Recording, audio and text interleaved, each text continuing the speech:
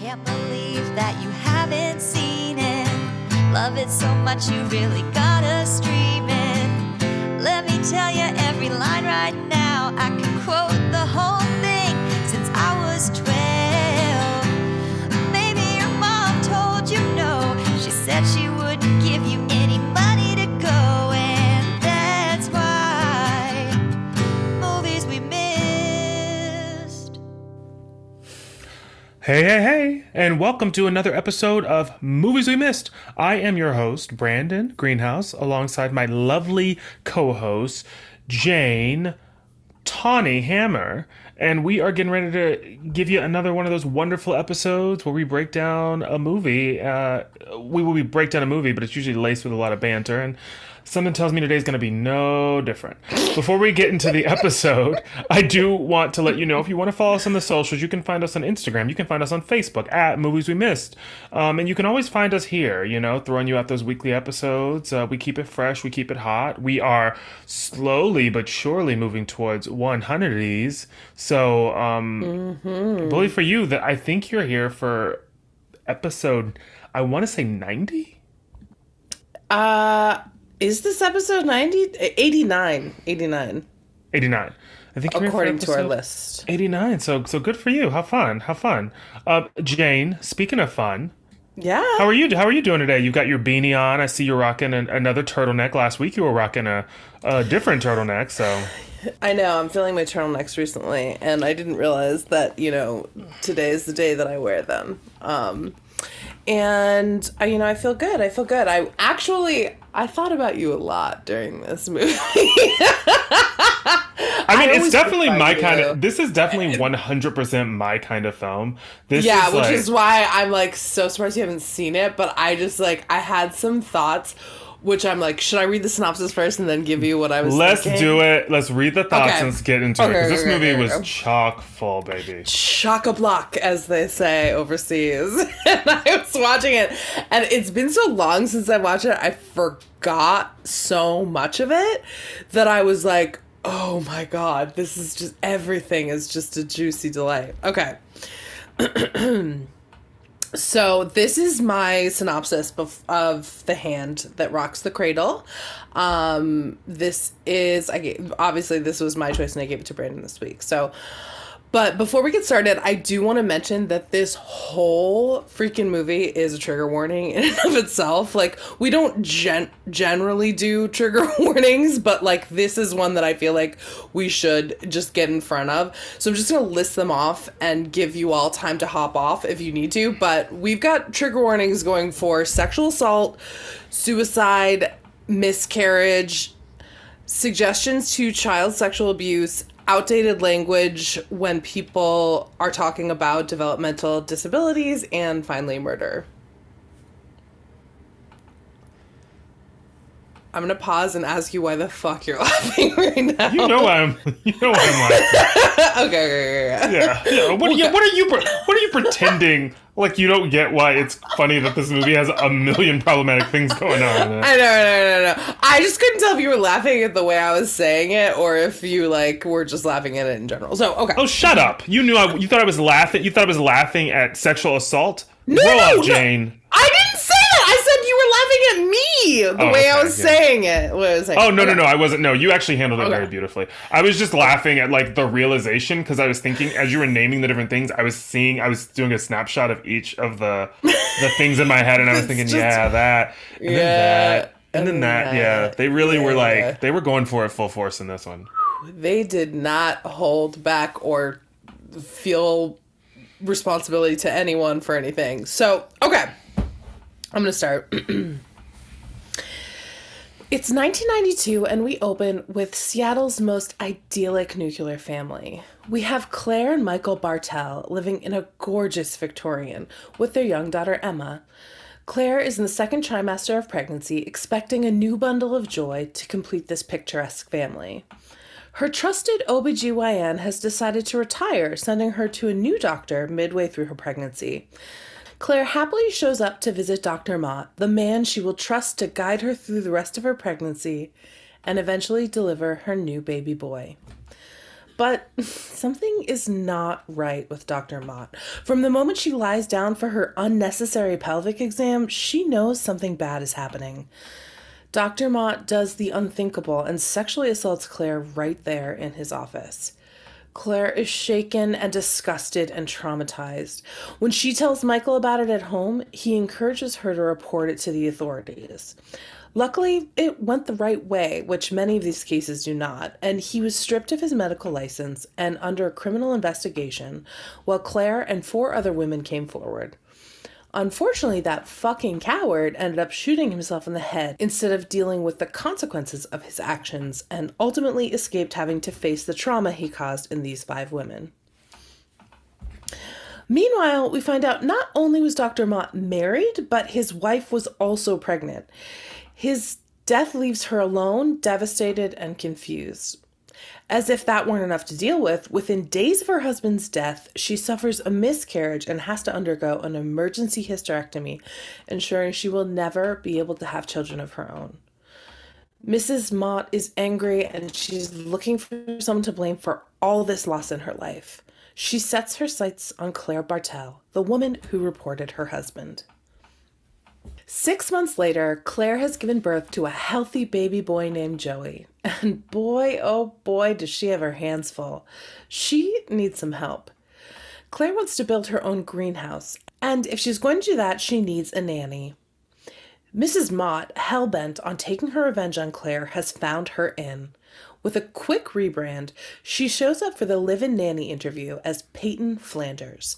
Claire and Michael are overjoyed with her, and after a dinner where Peyton meets the kids, it's clear she's the one.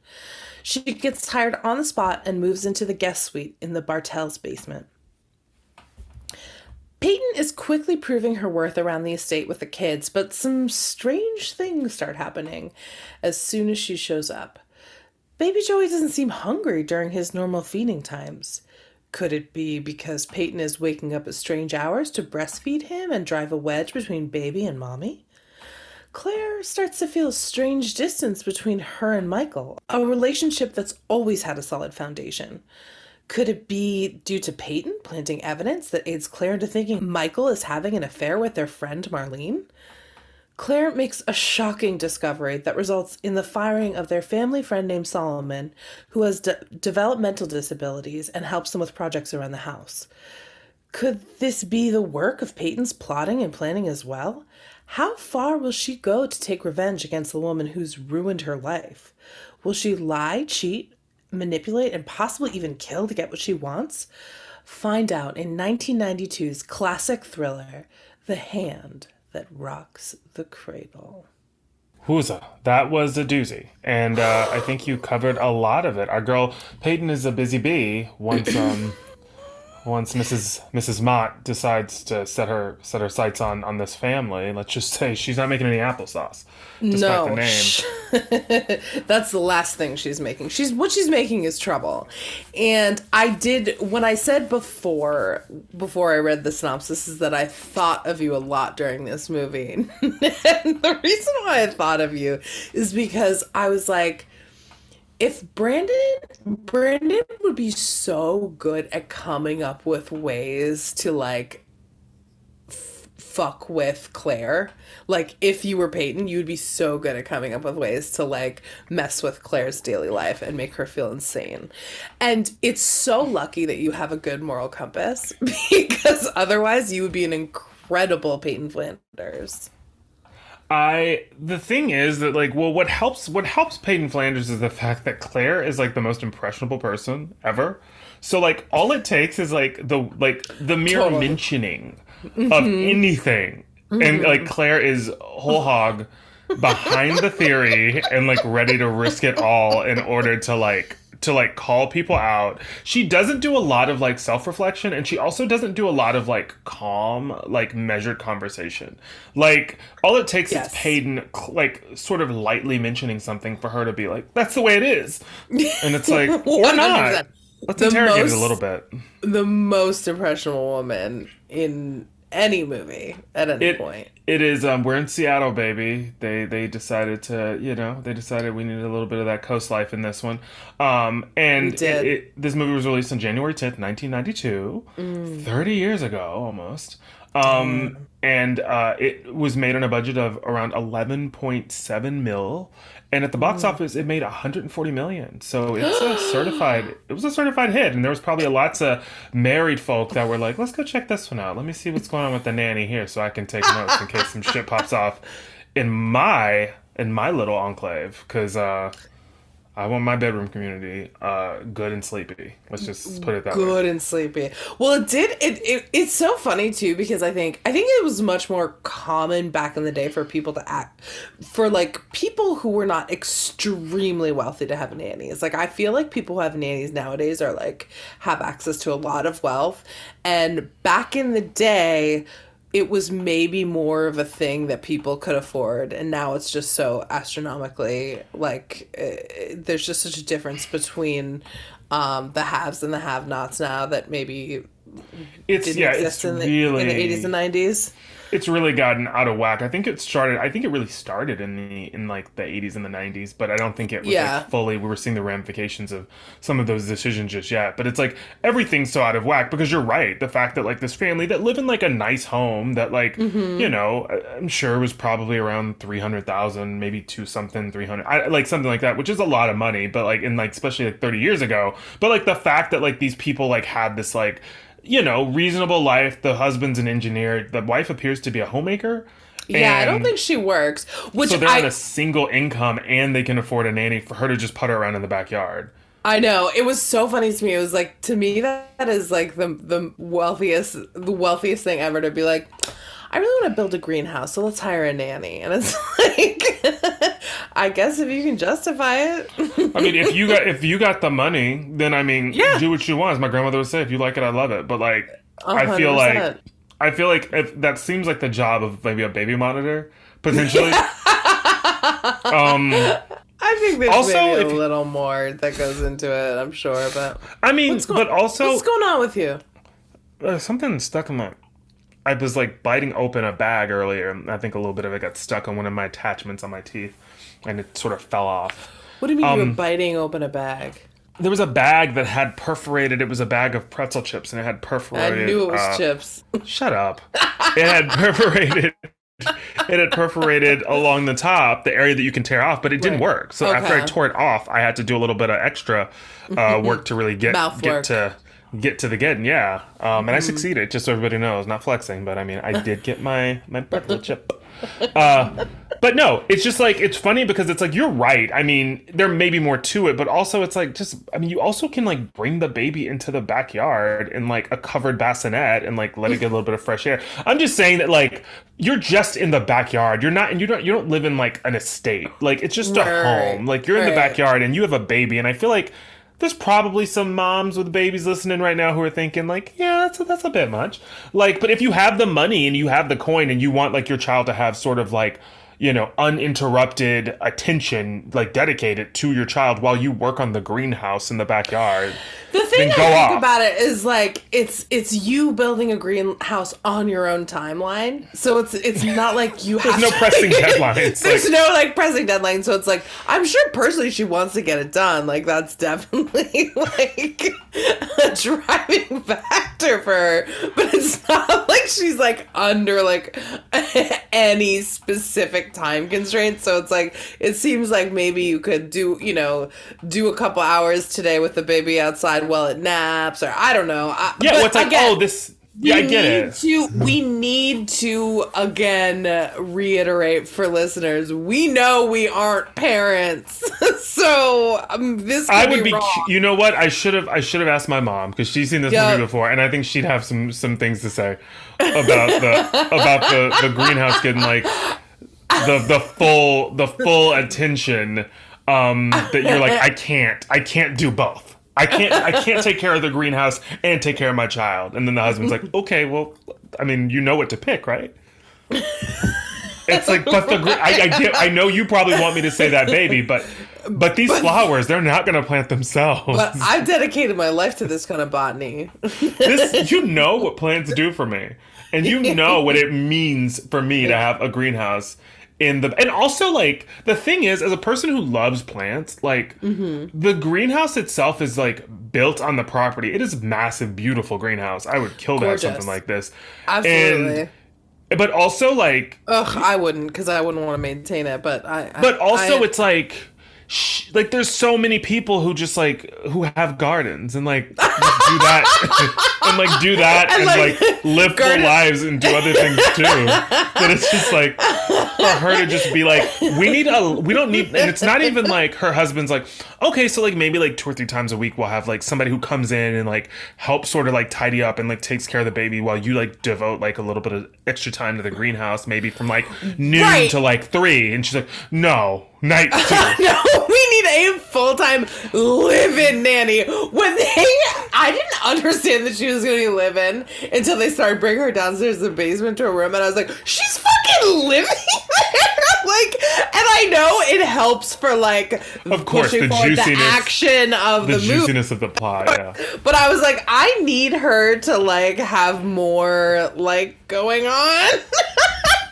In order to justify this, like, expense, like... Well, they also could have, like, given her, like, another, like a part-time job, even, like, PTA or, like, president of PTA, like, something else to bolster, like, their efforts to create, like, a world that would, like, need this. Right.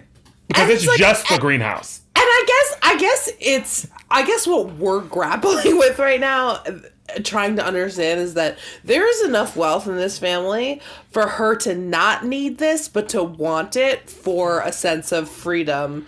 And that is something that I have trouble understanding because I don't have any of that kind of wealth. But also it is worth noting that her husband is the one who suggests this. Yeah. Her husband is the one who's like, I know you really want to work in the greenhouse. And, like, she's like, you know what? Get out of my head. Stop reading my mind. I have wanted nothing more than to tend to it. He's like, I've been seeing you pull, like, half days. And I know you really want to get some fulls in, so. And you have this whole vision to be executed before, what? I don't know. And you've got our daughter who is of, school attending age. And so she's gone for most of the day, but then that means that you're at home with the baby. And then you have to divide your attention between the plants and your child. Baby. And that must be so stressful. So, like, I get it. Our hands are tied. We need help. We are bogged. It's also funny, too, because there's never any point in the movie where they, like, later on, of course, when shit starts popping off, we see that she's frazzled. But, like, her life isn't a stressful one. It doesn't seem. No. It seems quite charming. I mean, it actually seems great. She deals with her trials and tribulations, obviously. But, like, her husband is, like, 100% like committed and doting. Her child adores her, and she's got this beautiful, healthy baby. And she's Annabella Sciorra, so she's lovely. Yeah. So, like, she's got a lot of pluses in her life. If she can get this damn asthma under control, then, like... Oh, the asthma really kept popping up at inconvenient times. Well, because they really wanted us to understand that this was going to be a plot point later. I love the telegraphing where they're like, understand... She has asthma. And when she's stressed out by something, that's when it takes a hold of her. And also, as Dave pointed out, the ADR was pretty intense with the asthma, with the wheezing. It was like, it sounded like someone else was in my living room standing behind me going... It was a lot. So obviously, we're not making light of anyone who has asthma. No, of course not. But we're just saying the ADR was bad for it. It just felt to me like they obviously put it in after, and it felt like something that probably as an actor would have been helpful for her to get a chance to hear before to know, like, this is how far we're going with it. So, like, your energy has to match this, and especially in, like, the very first scene when it was introduced, which is her leaving John Delancey's just the actor, but her leaving John Delancey's like medical office, Dr. Mott, after she's been assaulted. And the pure evil of Dr. Mott. Just, like, so gross. And also, like, first of all, the scene gets, like, so sketchy so quickly because it's, like, he, like, comes up with, like, a series of tasks to get the nurse who's in the room to leave the room. Mm-hmm. And also the look that the nurse gives him is one that sort of, like, telegraphs to us as audience members that, like, this isn't the first time that this kind of stunt has been pulled, because it's like she needs to make a quick phone call. A patient has called about like test results, and he sort of tasks her with like informing them that like the results are all good, and like if they want to follow up, they can give him a call. And then he wants her to go by the lab and check on something, and then he wants her to put like some petri dishes into like, you know, a freezer, and then he wants her to like splice some DNA.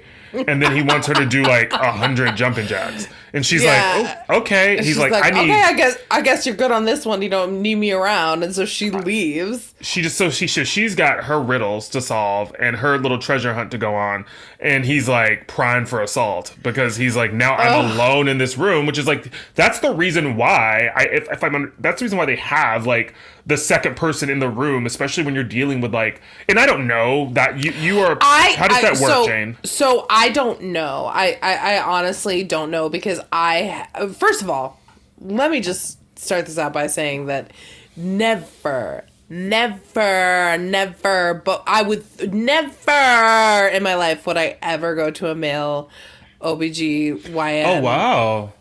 A male gyno. Never. Absolutely never. I never have. I never will. I just like, there's nothing that like people, and I have had this conversation with other people who get pelvic exams and they have male doctors, and they're like, I love my male gyno. He's so great. And I'm like, that is awesome for you. I love that you have that. But it's just not something he could be the best doctor in the world. And I'm just like, I'm not doing that. I'm not doing that. Do you know any people that feel like, conversely to you, that like they only want male gynos?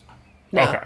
I know from people who I know who need to get pelvic exams, they either prefer, most of them prefer to have like a female doctor. And obviously like, I think it goes without saying, I mean, cis men in general, like anybody who is like identified is not necessarily, honestly, I would just probably, now that I'm saying, probably just rather have a woman no matter what.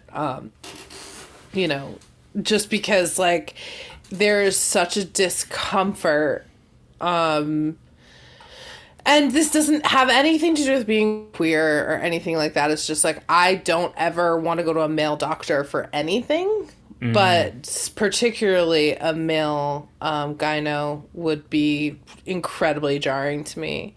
And I think it is for a lot of people. There's just too much of a risk, honestly.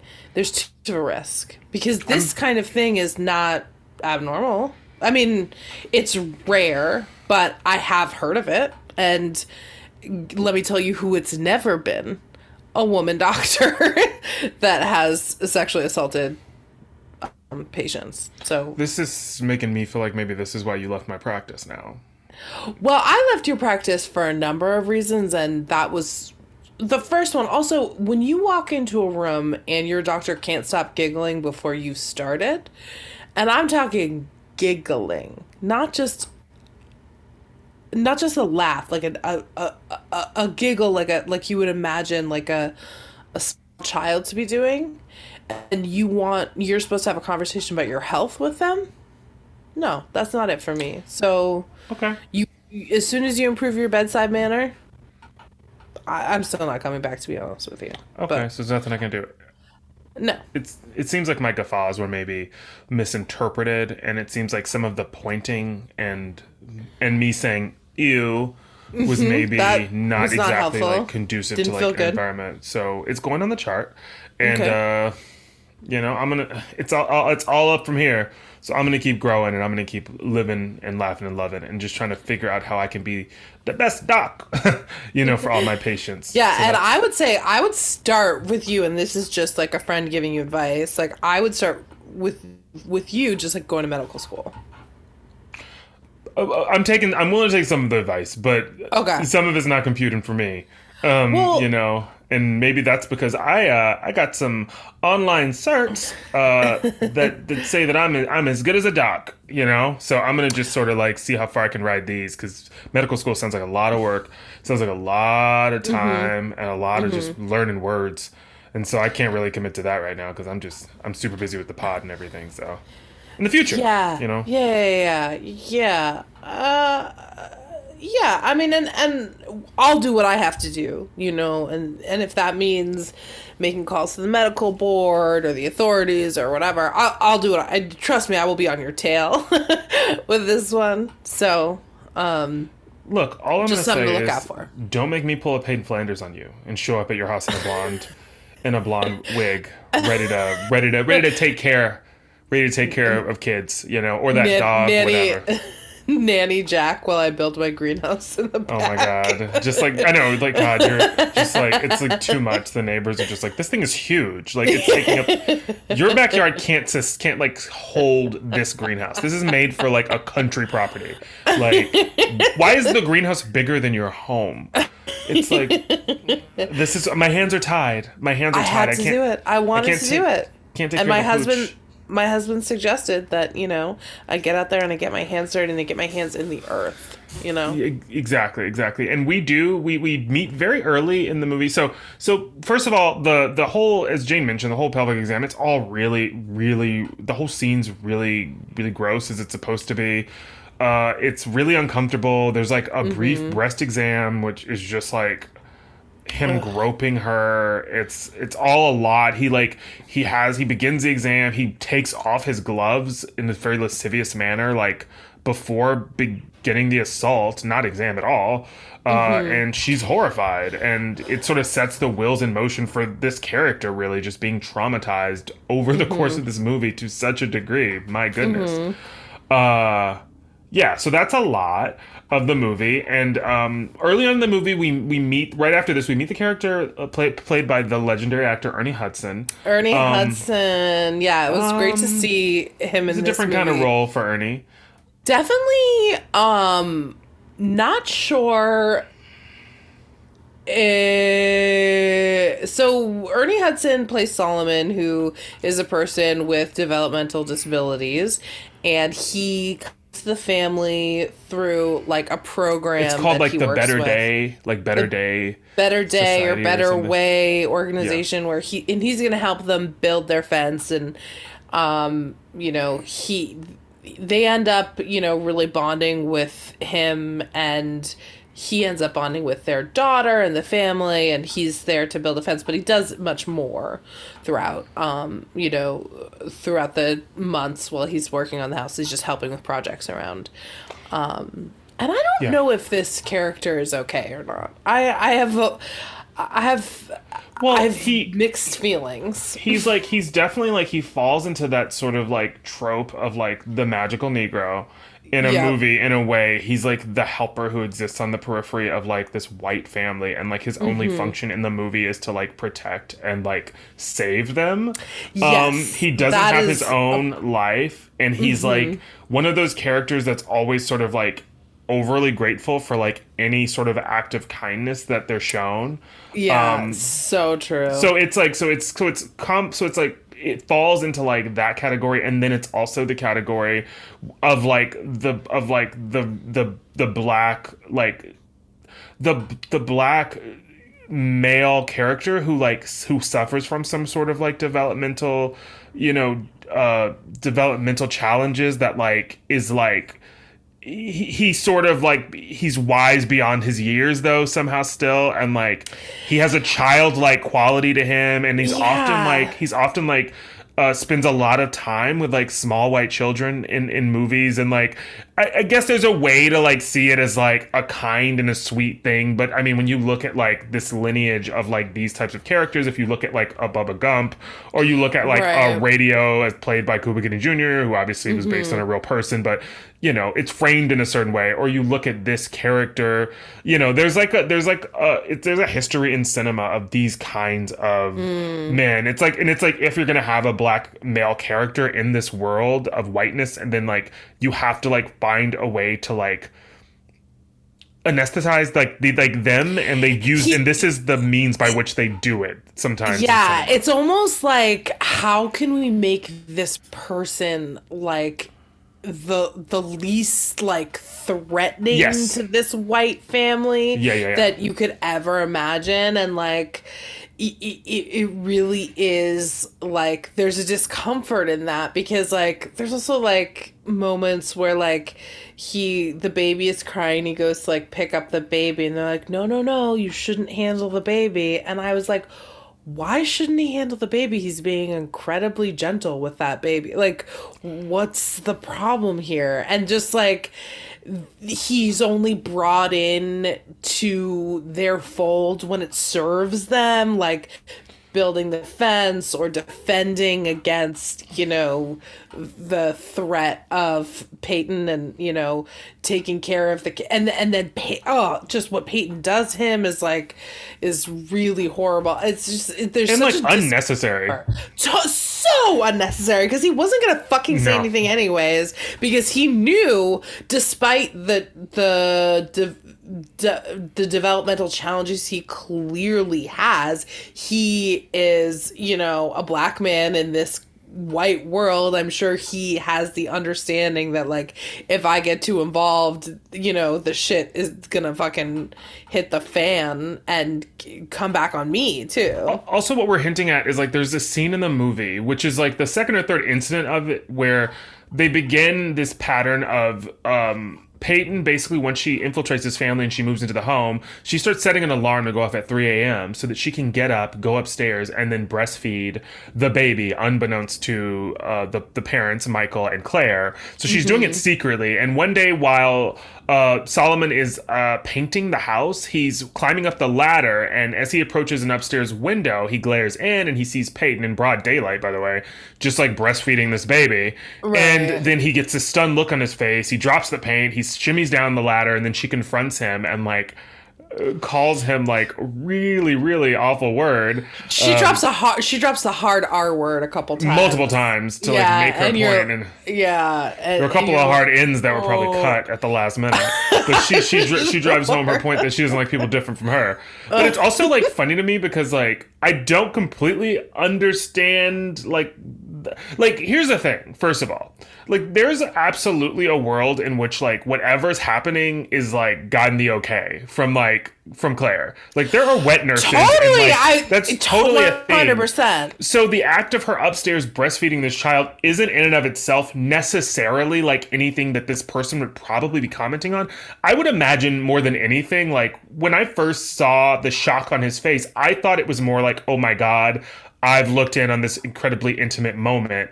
This woman's breast was exposed. I just like, I took it more as that than like, oh my God, you are doing something that you do not have permission to do, because how would he know? Like in and of itself, it's not that crazy. So it was just like funny to me that she like felt the need to like, traipse downstairs and corner him and be like, you keep your mouth shut. Like, yeah, sort of like exposing herself in a way that she might not have had to. You know what I mean? I mean, because nobody knows what's going on. If I was doing like yard work on a person's home and I looked in the window and a person that I knew to be the nanny was breastfeeding a child, I may have a moment where I think, oh, that's peculiar. But I immediately would think it's also none of my damn business. So I would go back to finishing my task. I wouldn't be like confronting the parent, because that sounds like there could be something going on that like I have no knowledge of, nor should I. There's no reason why I should be privy to that information as a person who is doing work on the parameter of your home. Right, exactly. It's complex, and like the mothering journey is what it is. The parenting journey is what it is. I would never feel emboldened to be like, I saw Peyton breast out. Your child was suckling at her teat. And I can't imagine Solomon, even the character that he is, like finding the words to say that to Claire or Michael. Like, I imagine him just being like, that was strange, and moving on. Like the only world in which I would open my mouth would be if I was just in the kitchen and the mom was like, you know what? This baby has just stopped. Like, he won't latch on. He hasn't been breastfeeding at all. Then I may be like, huh? At all? Because that is not the story that I've been seeing. With anybody or just with you? What do you mean with anybody? Of course me. Who else would it be? Sit down, sis. We got some chat real quick. You might want to turn the kettle on because I'm about to spill something. I love the kettle on. I can tell you when to tell you in 10 seconds. and then you need to deal with it.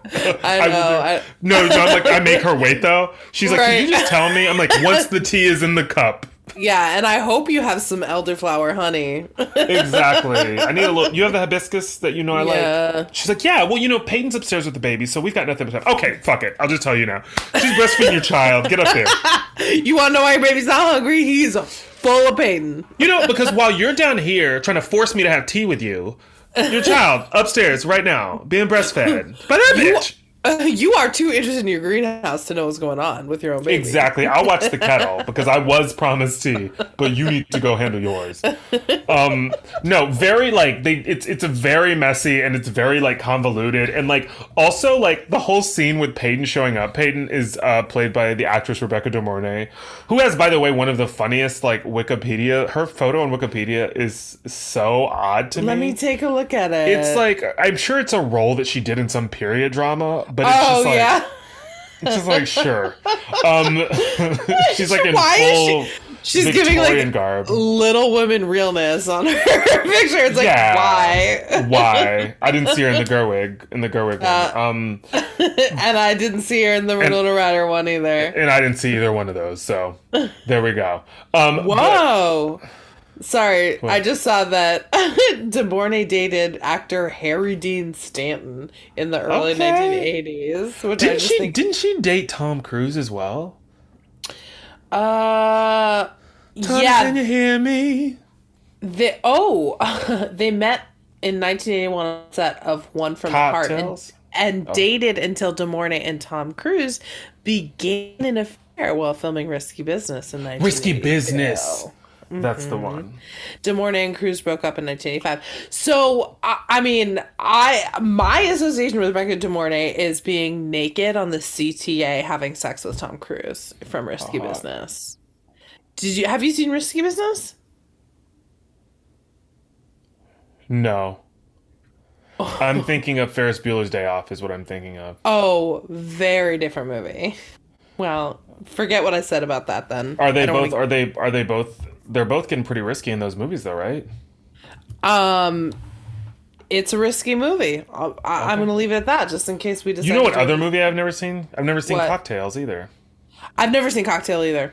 Ooh, okay. Yeah. All right. Good to know. Good to know. Absolutely. Good to know. It all always comes up while we're recording, doesn't it? But it's surprising though, given the fact that you're such a deep stand for Scientology, that you didn't make it over to.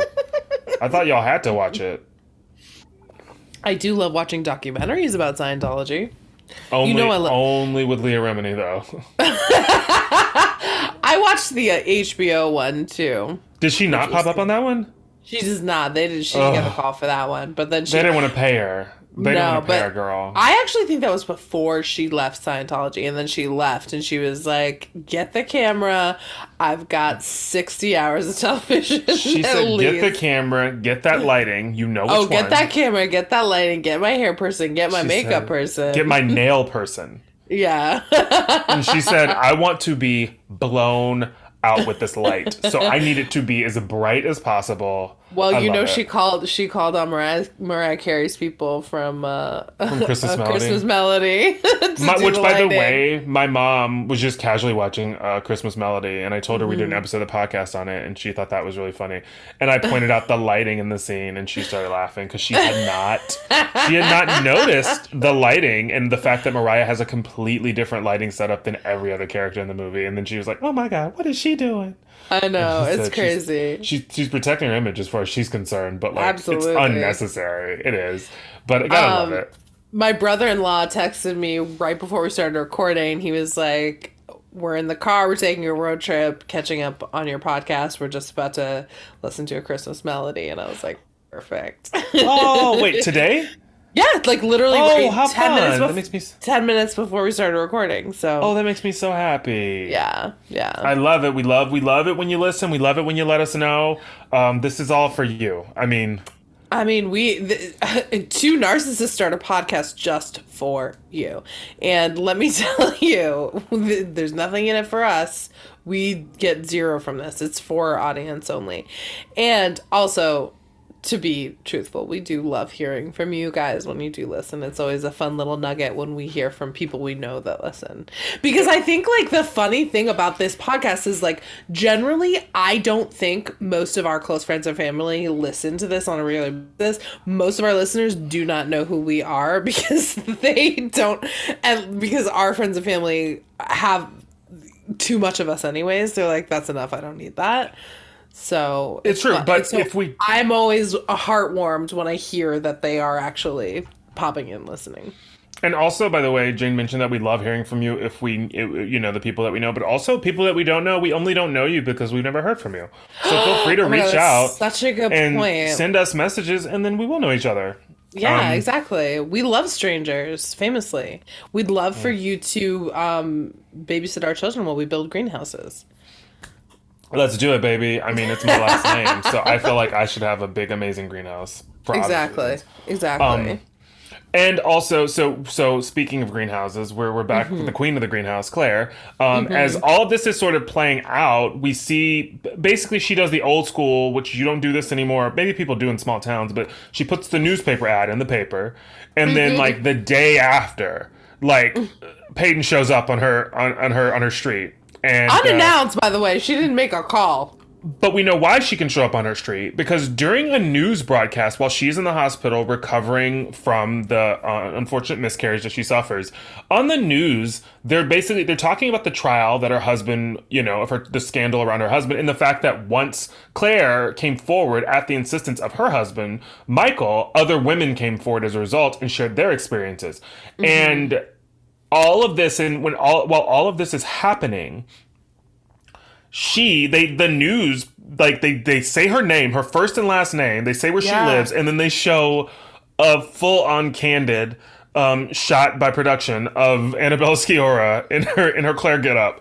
They put it on the screen, crazy, and they're like, "This is what she looks like. This is the person who came forward and accused the doctor." It's just like, what? I'm like, isn't that fucking illegal? I think it is. I don't think you can actually do that. Maybe you used to be. I remember when my mom used to be a bank manager in like the late 70s, and there were 2 times where the bank that she managed was robbed. And one of the times they put my mom's name and where she lived in the paper, and she had to move. Like, oh my God. Yeah. And I was like, could they, they could fucking do that? And she was like, yeah. And I had to move residences because, like, the fucking robbers, like, bank robbers were, like, I assume still at large. And they just, like, published my mom's full name and where she lives. Like, what the fuck? That's fucking crazy. It is wild, and it is crazy that that's even a thing.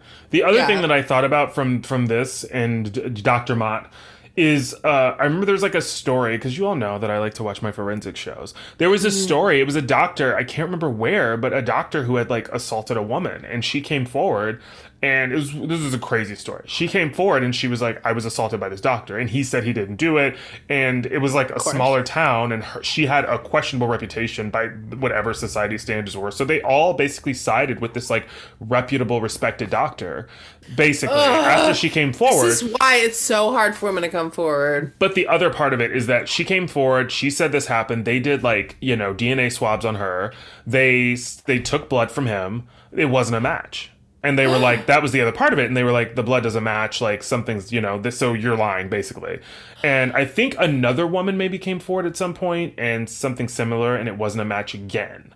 And then the third time, they realized that what the doctor had done is he had cut a hole in his arm, and he had placed a tube of blood from a patient that he had taken from the patient earlier in the day. He had placed this tube in his arm so that when they went to take the blood from him, they were getting the blood from this tube that was placed inside of his arm. So they weren't getting his blood. My God. And they saw, like, because he would only roll his sleeve up to a certain point. And so they saw, like, a little bit of an incision. So he had, like, performed this, like, surgery on himself multiple times and put these tubes in his arm to avoid his actual blood being taken. A fucking psycho. And the person who took the blood said they noticed. They were like, the blood was a little bit, like, I don't know anything. I'm not, my degree, it's all right now. It's in limbo. And if I'm going to get it back or not, I don't know. But get your degree back. You either get it or you don't. You don't get your degree taken away unless you've done something incredibly egregious. This isn't like a medical license, which again, you only get taken away if you do something egregious. But like the degree you at least earn. Like I'm in litigation, and I'm not going to talk about what I'm in it for, but I am going to say that, like, for the time being, my degree's on a shelf somewhere, and I don't have access to it, but I'm going to get it back. Okay. But I will say that the blood, apparently, according to the person who took the blood, it was darker than it normally is when you're taking it directly from a person. So they were like, this blood looks like weird. Like, the blood looked kind of old to them, but they were like, but like, I just took it from the arm. Like, come on. Like, it's, who would have thought? But oh my skeezy God. doctors, man. Skeezy doctors. So These fucking disgusting men. And it mostly is men. I'm sorry. I hate to say it, but it's mostly men. I don't know if you hate to say it, but but you are correct. I guess I don't hate to say it actually at all. It's very true. And I actually like to make the point that it is mostly men. Because As it's you like should. you need to get yourself together. You need to talk. You need to figure this out. I don't know why you can't stop being horrible. Just as like a group. And I need the good ones, because I know hashtag not all men, but I need the good ones to start having conversations with the bad ones and with the mediocre ones and talk about what is okay and what's not okay, please. Are the mediocre ones the ones that are just like coasting? Yeah, the mediocre ones are the ones who see shitty things that their male friends do and don't say anything or don't stop them. Is the mediocre ones are the ones who like see like a man just being a monster and they're just like, come on, man. Yeah, exactly. I mean, I wouldn't say mediocre is generous for those kind of people, but yeah, they aren't necessarily the ones doing the horrible things, but they're watching the act of violence and they're like, you made your point. I'm only laughing as that is an insane thing to say in that moment. Like, all right, you said what you need to say. You said what you need to say. Let's go. I like how the mediocre men are just men who are concerned about getting caught up in it, basically. Right, exactly. Oh my God. Yeah, absolutely. So, yeah, they reveal her name and everything on the news for no reason. And then this is what sort of, like, gives our, Mrs. Mott the impetus to, like, infiltrate their lives because of the monstrous act committed by her husband. Well, she has someone she can now direct her ire at. Someone's life she wants to ruin because she sees, again, it's like, why isn't it's a problem with the patriarchy? Why are you blaming the victim of this crime as opposed to the person who committed the crime, your fucking husband? Like, she didn't ruin your life by saying something. She stopped a person in their tracks from hurting other people. Like, but she's heroic in this moment. I know you don't see it because you're the fucking wife of a monster, but whatever. But she's also still gotta live with, like, the fact that she was assaulted for the rest of her life. So it's like, exactly, she doesn't come out of this scot-free either. But she's angry. Obviously the husband dying, and that's compounded by then losing the baby, which she also blames on Claire and the stress of this entire thing. That all happening towards the beginning of the movie, where she goes to meet with the board, it seems like, of some sort, and they... Okay, so wait. What's her lawyer is what it is, yeah. Yeah, it's her lawyers discussing, like, what she needs to do. She has to, like, get out of the house.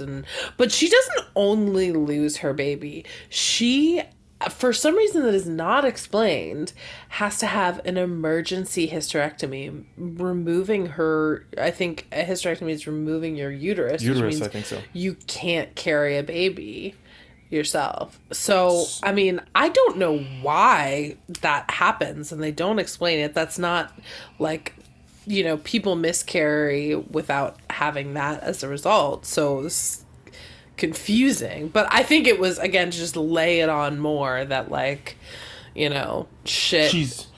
is Well, not she's going feeling well. yeah, and she's for feeling Mrs. Mom. very like alone at this Yeah. moment, and so she makes a decision that she makes, and it's also like we get the first moment that we get of like a little bit of what we already know, but just by the virtue of what she's done and how she's ended up in these people's homes, that like she's not well, but like the moment that we get that gives us a little bit of a peer into who she is the moment when she's upstairs. And she sort of comes to the house for the first time and she's meeting the family. And then she sees Solomon for the first time. And he's been outside doing tasks. And Claire brings him up to meet her. And when he shakes her hand, he gets a drop of paint on the cuff of her white blouse.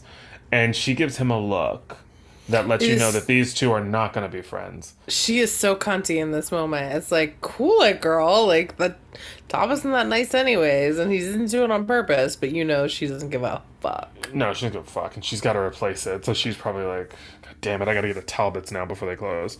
It's also like, I wonder why she doesn't feel like she has to convince this guy that she's a trustworthy character within the family. You know what I She's mean? black. Exactly. And That at this part. point, all she knows about him is that he's black at this point. And 100%. She doesn't even know that he has like developmental disabilities either. Anything like that. She's no, like, nor does she well, I'm not- care. yeah, she doesn't care about anything. She's just like, you're a little too urban for my liking. Yeah, she's like, I'm gonna destroy you too. She's like, everybody's getting this heat. Yep. And also we get like her sort of like beginning to like sort of like make herself indispensable to the family. There's a moment where like she's invited for dinner and they're still sort of like waffling on whether or not they want to invite her into their home. And there's a moment where Claire is reaching down to put the baby down and her earring falls out of her ear onto the ground. And then, Peyton sort of like latches onto this moment and she makes it seem like the baby was going to swallow the earring and she retrieves it in the moment right before he does to prove her usefulness to the family, and this is what sort of cinches it for them.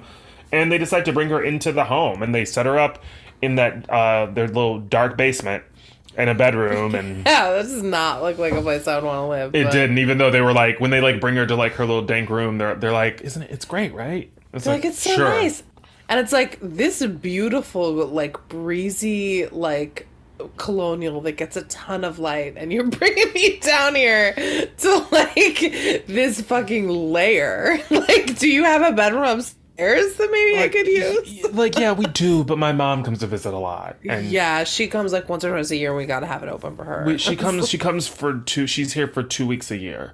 It's and like, so, okay, well, I can move down here during those 2 weeks, and it's like, but if she knew that Right. another like body had been in her bed, especially a poor blonde woman, she'd be really upset. So we just want to keep that room sort of like tip top and only open to like family members and people who make over a certain amount annually. You get it. You understand, don't you? I know you do. You have to. anyways, I can't wait to trust you with my children after I said these horrible things to you. Exactly. I hope you enjoy your dank box down here. So they set her up in the dungeon. And this is like, and then we get like this really early look. There's a lot of breasts in this movie, by the way, way more than I would have expected. But Yeah, way more than I remembered. Yeah. it's there's a lot. Well, breastfeeding is a very central plot point to this movie because they're sort of Absolutely. presenting it as like the thing that like determines like this motherhood and this connection and everything. Yeah. And I mean, I've never had a child, but I know that breastfeeding is like, for some mothers, a really like special time with your kid. But there are plenty of mothers who don't do that, and it doesn't mean that there is a wedge between you and your child, but that's certainly what the narrative that is. Yeah, I know moms that definitely like. Spin. I tried a couple times and that wasn't the tea. That's enough. Enjoy. I mean, for some people, it's horrible. I have friends who Yeah. really didn't enjoy breastfeeding. They're like, it's awful. I hate being tied to it. I only did it for, as long as I could last. And Also, some babies just don't take to it. it's true. It's absolutely true. But yeah, so all of this is going on. She's moving into the house and she's sort of like taking stock of what's going on. And like she's really good, partly because they write Claire so simply that like she's really good at just like So getting true. into Claire's ear. And one of the first moments, which Dave and I both were like, oh, are they already this kind of like close? There's like a moment where like Claire is like in the in like sitting at like her vanity, and she's Yes. like, she's got a. Well, first of all, Annabelle Sciorra's body is banging, Bang. and she. By the way, Tara was loving Annabelle in this movie, and she was like, "Oh yeah, she's super hot. I forgot she's really hot." And I was like, "Enough!" she's very beautiful. She is hot, yeah. As is Rebecca De Mornay. They're both like they're stunning. both gorgeous, but Tara was definitely leaning Annabelle in this. I mean, I get it. In this in all moments, I get it too. Undeniably beautiful and a really fabulous actress.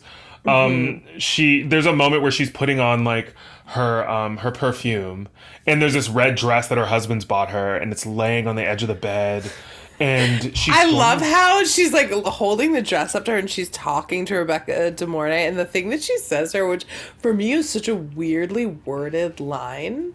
I don't know if you picked up on. She goes, "I always feel completely sexy and glamorous when I wear this dress." And it was such a weird, like, a weird way to put it. Like, I just felt like it was like, has anybody said that out loud to anybody at any time ever? I always feel completely sexy and glamorous when I wear this dress. It's really, it's like, if it was me and I was like talking to a girlfriend, I'd be like, "Oh, this is like my hot girl dress," or whatever. You know what I mean? Like, it just felt very... It's also, it feels like something that you think in your head as you bring it to yourself, 100%. and not necessarily like, I feel like a great total babe when I put this on. Exactly. While staring at like your nanny. Right. Who, like, you're in your bra, like, she's a silk robe on, but it's like open, and she's like in like lacy black bra and underwear, and it's like, okay, I guess it was a very sexy shot. She's in like a thong. She's in like a thong, like thong underwear. First of all, those panties, right? They were like high, like it was like. I didn't notice that they were thongs. Oh, I noticed. Because she was wearing the robe over it, but but it was like it was extra hot because it was like because there's a layer over it, but you can only kind of see through it. So it was like it was really a moment for Miss Sciorra, and like she's and they want everybody to know that this is what a woman looks like right after she has a baby, right after having a 3-month-old baby, and she's like my stupid abs. And then there's a scene later in the movie, she's like, "Oh, you just feel like unattractive after having a baby," and it's like, where is the evidence, Annabelle? Yeah. Also, she's clearly able to wear clothes that like she literally puts this red dress up that's like one of her sexiest like items, and then and if I remember correctly, so Peyton says something that makes her not want to wear the dress, right? Okay, so what happens is she's putting on her perfume oil, and then she walks out of the room to like do whatever, and in the second that she's out of the room, Peyton then gets perfume oil on the dress, so there's an oil stain right on front of the dress. So when she goes to put on the dress, she goes, oh no, there's a stain on it, I didn't notice it. So that's why she doesn't end up wearing the dress, because there's an oil stain on it. Well, here's the thing. Okay, so in the beginning of this movie, like the things that Peyton's doing are really just like light impositions. 100%. And it's just like they don't actually change the course of like. So I don't know what like the overall goal was. I will say that she opts on she doesn't put this dress on, and she opts on doing a little bit of light Mayim Bialik's Blossom cosplay instead. It's the ugliest choice. It's like you don't have anything else that's like even kind of comparable. It's like she puts on this flowy like 90s floral dress that is the exact opposite vibe of this sexy red dress. It's not the moment, and then she grabs like a white shawl to wear with it. So she's now like in this potato sack, and she decides to wear that instead of like the sort of like more form-fitting like bodycon like red moment that she was gonna have earlier. And I don't know what the goal of Peyton doing this was, other than perturbing, like making her perturbed and like a little bit like flustered. Well, I think she's maybe like trying to hit moments where like she knows that Michael really likes the dress on her, so she doesn't want Michael, like she's trying to do these small things that don't make Michael feel like she's like sexy woman. So like when she goes downstairs in that floral dress and Michael's like, "Oh, what happened? I thought you were going to wear the red dress." And she's like, is there something wrong with what I'm wearing?" And so I feel like that's like Peyton's small way of just starting to drip in little crumbs of like of creating a wedge between Michael and Claire. Like he says something that sort of play on Claire's insecurity within her postpartum, look. I think you're right. And this is also the scene where we get the icon, the legend that is Julianne Moore. Julianne Moore. I forgot she was in this movie. What did you say that again? I forgot she was in this movie. Yeah, I forgot she was in this movie. Yeah, Julianne Moore shows up and she's the spicy friend Marlene, and like they're all going out to her and her husband are going out on a double date with Michael and Claire, and so we get our first glimpse of her and we see that like Marlene's husband is instantly sort of taken with the beauty of Peyton. And they all sort of hit the town. And then we get like this weird scene with like the daughter Emma, who's like 6 or 7. She's like in that dank dungeon bedroom that they've sequestered Peyton to. It's like, why? It was like, nobody's here. Let's just do this in the living room with light. Right. Why are you downstairs in the basement? Why are you punishing me and making me be in this room with you? So like it's like a weird conversation where she sort of like begins her sort of like her moment of pouring, her ideas into the ears of this young child, and like she sort of wants to like establish like this sort of like secret, the idea of secrets and the idea they call it the secret club, which you should never ever ever ask a child to keep a secret from their parent. That's really really problematic. Yeah, and right. She does just that. She's like, "Oh, we have our secret club," and she tells Peyton that she's being bullied by some kid at school. But before we move on to that, I do want to say I want to spend a couple of minutes on Julianne Moore and her fucking bangs in this scene. Yeah, they're really Did you notice? They're like special. It's like she has this slicked back ponytail, and then she has this like very small tuft of bangs popping out on one side, and it's not a look that I've seen anywhere throughout time, so I'm really confused about what's happening. It's like it doesn't feel particular to the 90s, and also we talk about earlier in this episode how fashion is totally cyclical, and like some of the hair stuff is coming back, but I don't know where this fits in, and it is a look. And for the rest of the movie, she has her hair down and it looks really beautiful, but this was such a weird bang moment that I want you all to like Google, or maybe we'll put it on our Instagram so that people can see it. It's actually weird. It's especially weird because later on in the movie, when she's wearing her hair down, she has like a full set of bangs. Yes. So it looks almost like she's clipped half of them, like she's clipped half of them back. So she's not clipped. It's gelled. Like they're gelled back into her hair. So she's gelled half of the bang into her hair. So just over one of her eyes, she has like a chunk of bang. It's on one side. It's so fucking weird. And then throughout the rest of the movie, it doesn't happen, but it is just for this night out.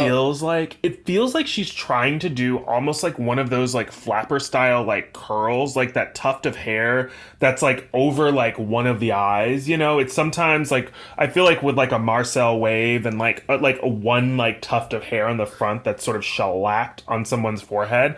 It's like kind of like a vibe sometimes. It usually is done when a woman has very short and tightly coiffed hair. Yes. That sometimes in the 90s they would do. Like I feel like Lisa Stansfield had this moment in one of her music videos where like she had a really big like statement chunky gold earring and like really dramatic eyes, and then like this one piece of hair that was just like over an eye. And I feel like it's maybe like their version of like that, but I also could be giving her more than I should be. I understand, but I don't see it. What I see is confusing to me. Yeah, you never support me. No, and I won't. But I'm happy that I have listeners out here who get to hear the vitriol. And like, Oh, so of it's course. not just me trying to explain something to them. They can be like, yeah. You know what? Actually, someone said, I can't remember who it was. Someone said to me, Brandon will not let you breathe on that podcast, will he? Oh my God. The smear campaign. I felt so vindicated. Who said that? I can't even remember. It was like, I think it was definitely one of our friends for sure, but I can't remember who. Oh God, I'll track you down. But yeah, I feel like she's going for like this kind of like moment that it doesn't quite live up to, but it's Julianne Moore, so you know, we'll allow it. Yeah. But we love the character. She's this like high-powered, no-nonsense real estate woman, and all love that is her through line throughout this movie, and it's great. And I love her entrance with the bangs. She also drops some real truth. I always love these conversations that like people have in like movies like this, where they're like having conversations that give you a little bit of context to like the politics of the world that they live in. Mm-hmm. And like I love her moment where she's like, well, a woman's still a failure. A woman's a failure if she doesn't make $50K a year and come home and give a great blowjob. And it's like, she says still have time for blowjobs and homemade lasagna, which is an incredible line. And Tara and I both quoted it multiple times after watching this movie. And I did want to mention that the screenplay for this movie was actually written by Amanda Silver, who went on to write like Rise of the Planet of the Apes, Dawn of the Planet of the Apes, Jurassic World, the Mulan live action movie, and most recently she was one of the 3 screenplay writers on Avatar: The Way of Water. So wow, which our spouses went to go see with each other without us. They did. I didn't make it to that one. I did not make it to that one either, but you know, they had a good time. They did. And so yeah, I just wanted to make it clear that Ms. Silver's still working. She's still cashing this check. She's writing good scripts. This is a great script. It was. She said, "Who's gonna check me? Who's gonna check me? But who's gonna take my spot at the top?" She may have put it a little differently than that. She may not be that spicy, but she's getting that James Cameron money. She's getting that JC money, that JC coin, and she's calling him out in his bullshit while they're making the movies too. And she's saying, "No, we're not doing that. No. I wrote Hand That Rocks the Motherfucking Cradle, so I know."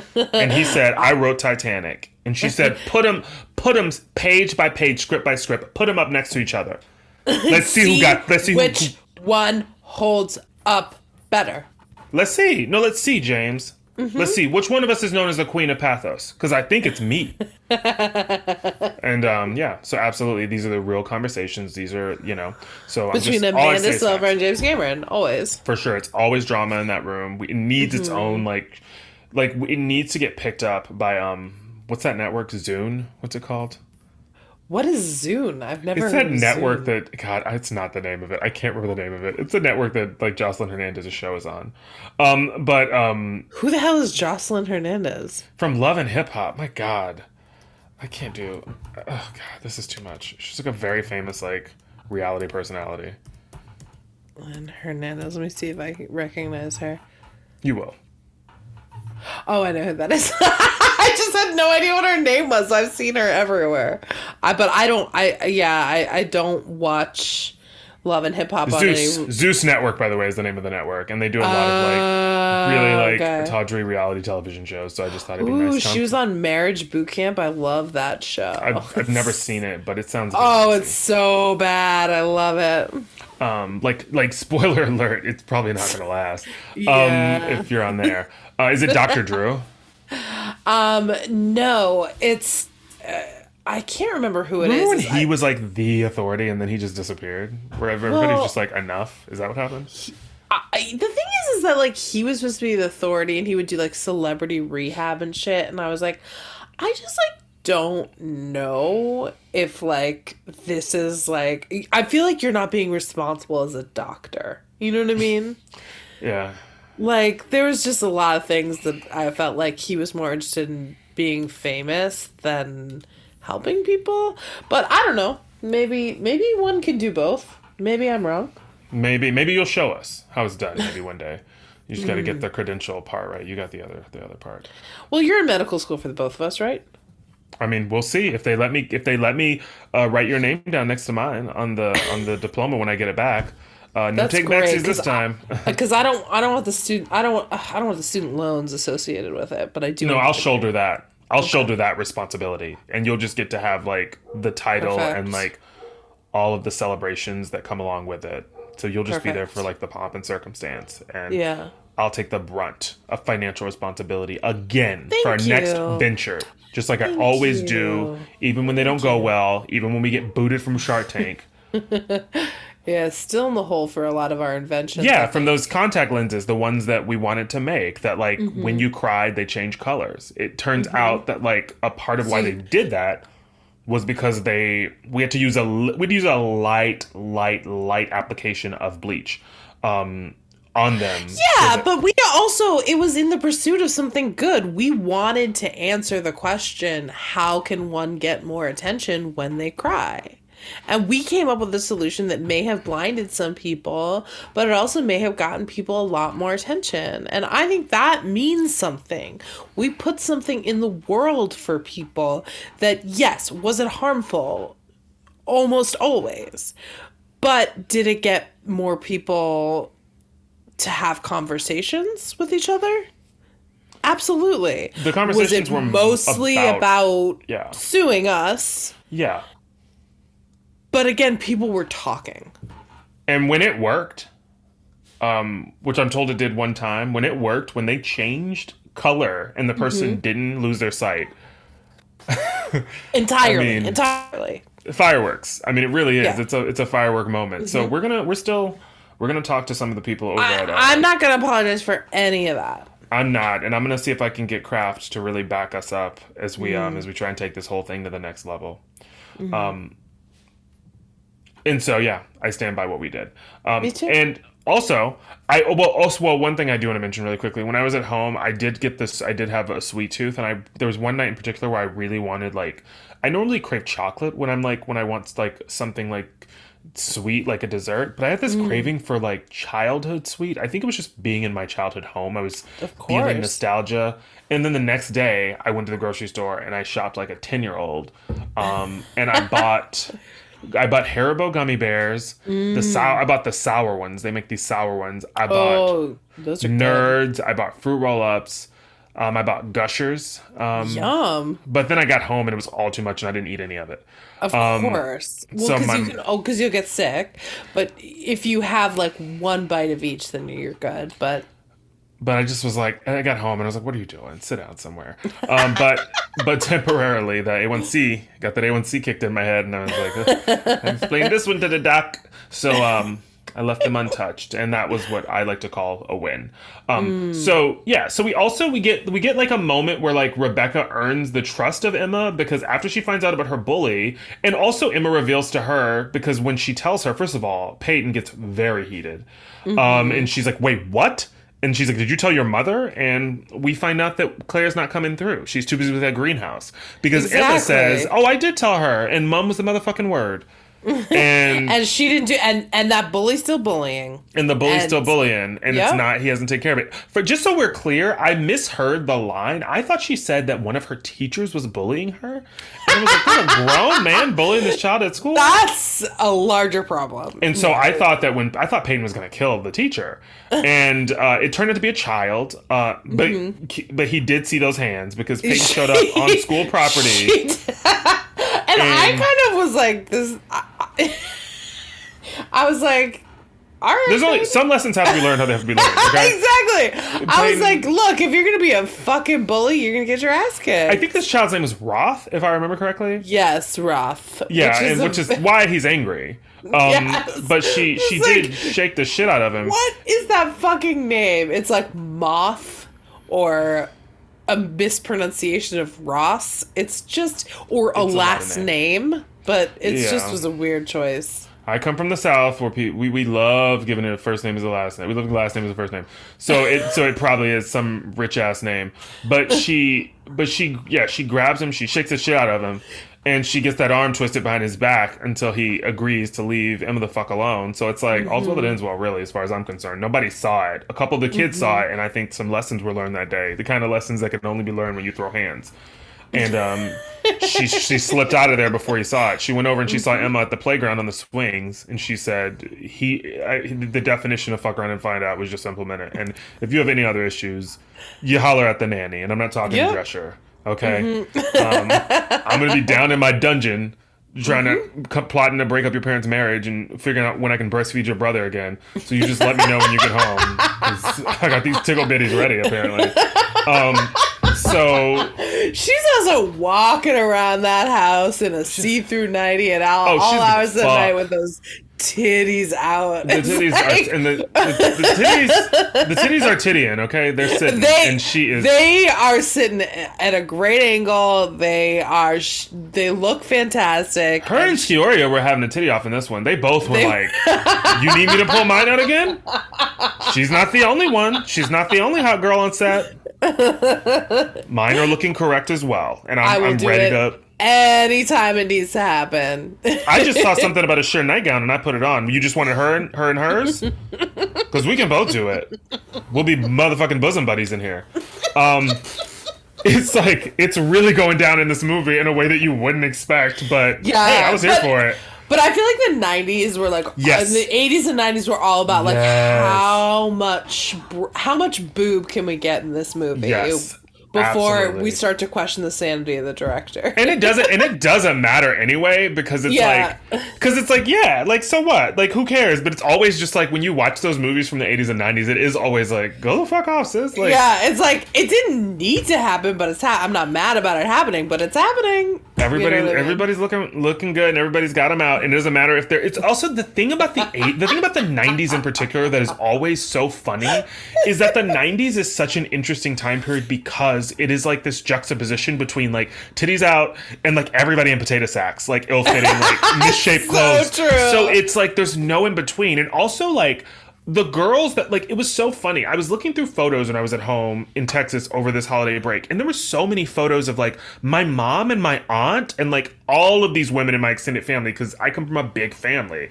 And there were so many photos of all these women in, like, their 20s with, like, Coke bottle glasses on and, like, oversized, like, sweaters and, like, riding tights. And, like, it was just, like, these outfits were not it as far as I was concerned. And I was like, why do y'all all look like nerds? And my mom was like, what do you mean? And it was like, everybody's wearing glasses that are like 15 times too big for their faces. Everybody's got their hair in like these curls and like is rocking like a big ass sweater that goes down to their knees. What's going on?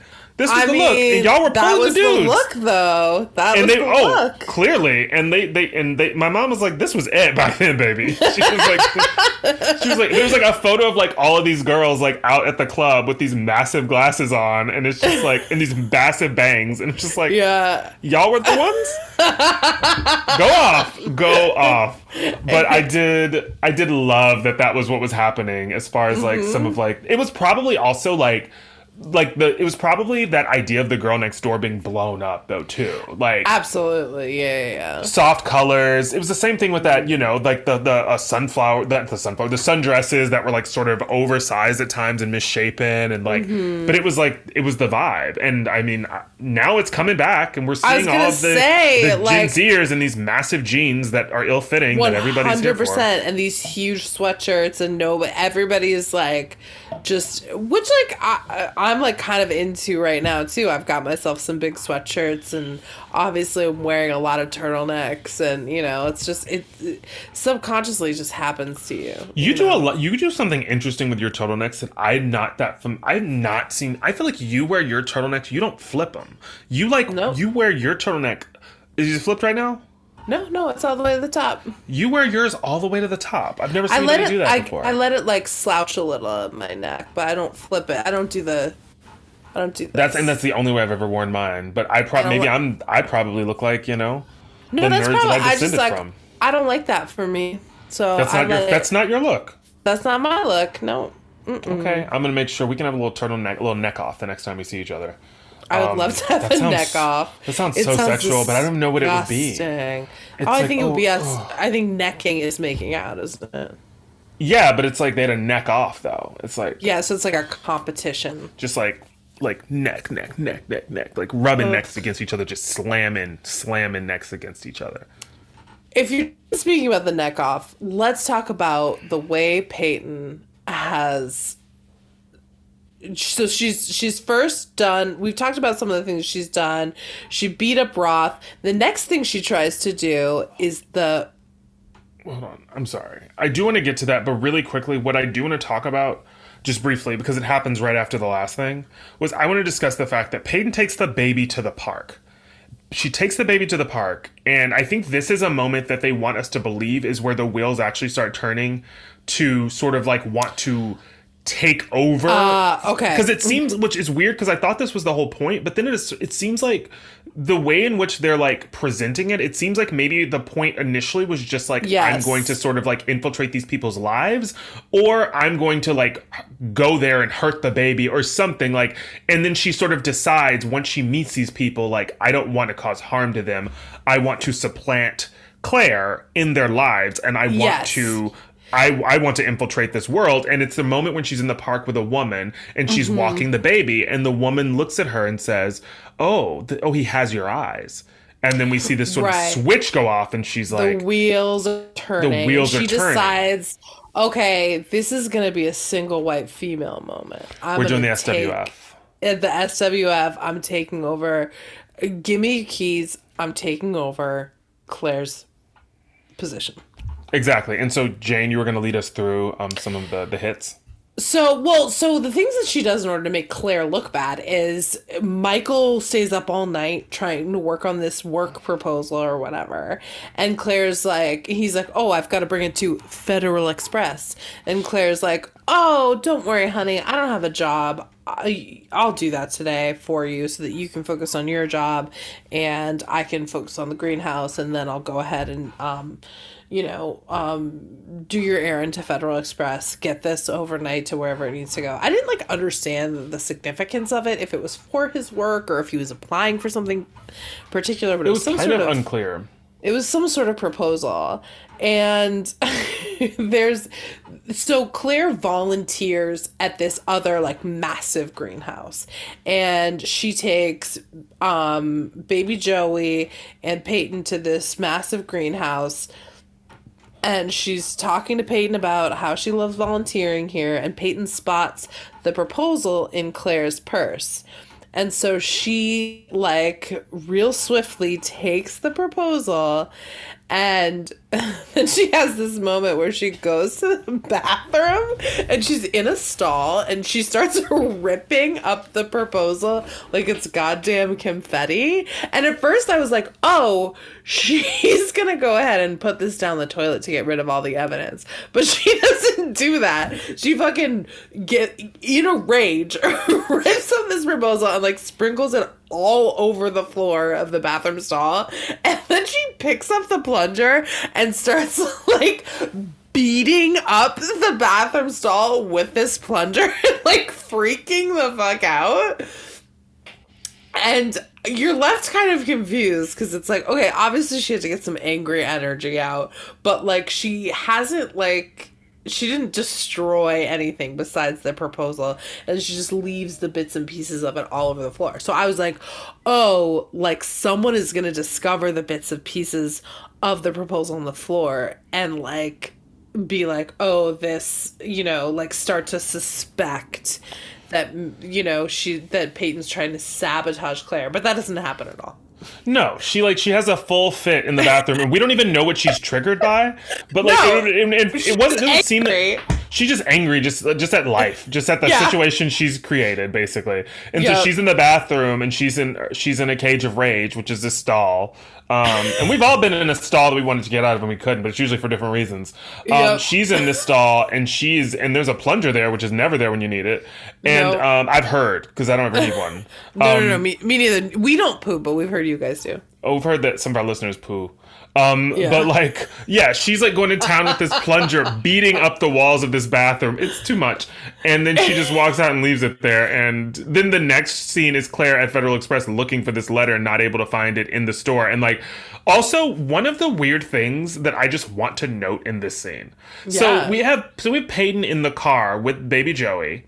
And Claire is in the Federal Express. And I don't know why this was as funny as it was to me. But Claire's in the Federal Express, and then she starts walking out of this. She walks out of the Federal Express. We see that, like, she can't find the envelope, so she's got to go back to the car. She's actually starting to get worked up, and we see that, like, her asthma is starting to, like, her asthma is starting to present itself, basically. Like, her condition is starting to sort of flare up, basically, like, and worsen as she's going to the car. And then we get this shot of, like, of Peyton in the backseat with a baby, and for some reason the baby is, like, pantless and diaperless, and the baby's wearing, like, a little, like, the baby's wearing, like, a onesie, but, like, its booty is exposed, and I don't know why it was this funny to me. It just felt so unnecessary. It's like, why is the baby bare-assed? Like, this is, like, a serious scene. And we were just having a joke about the director just being like, we can't see the baby's butt.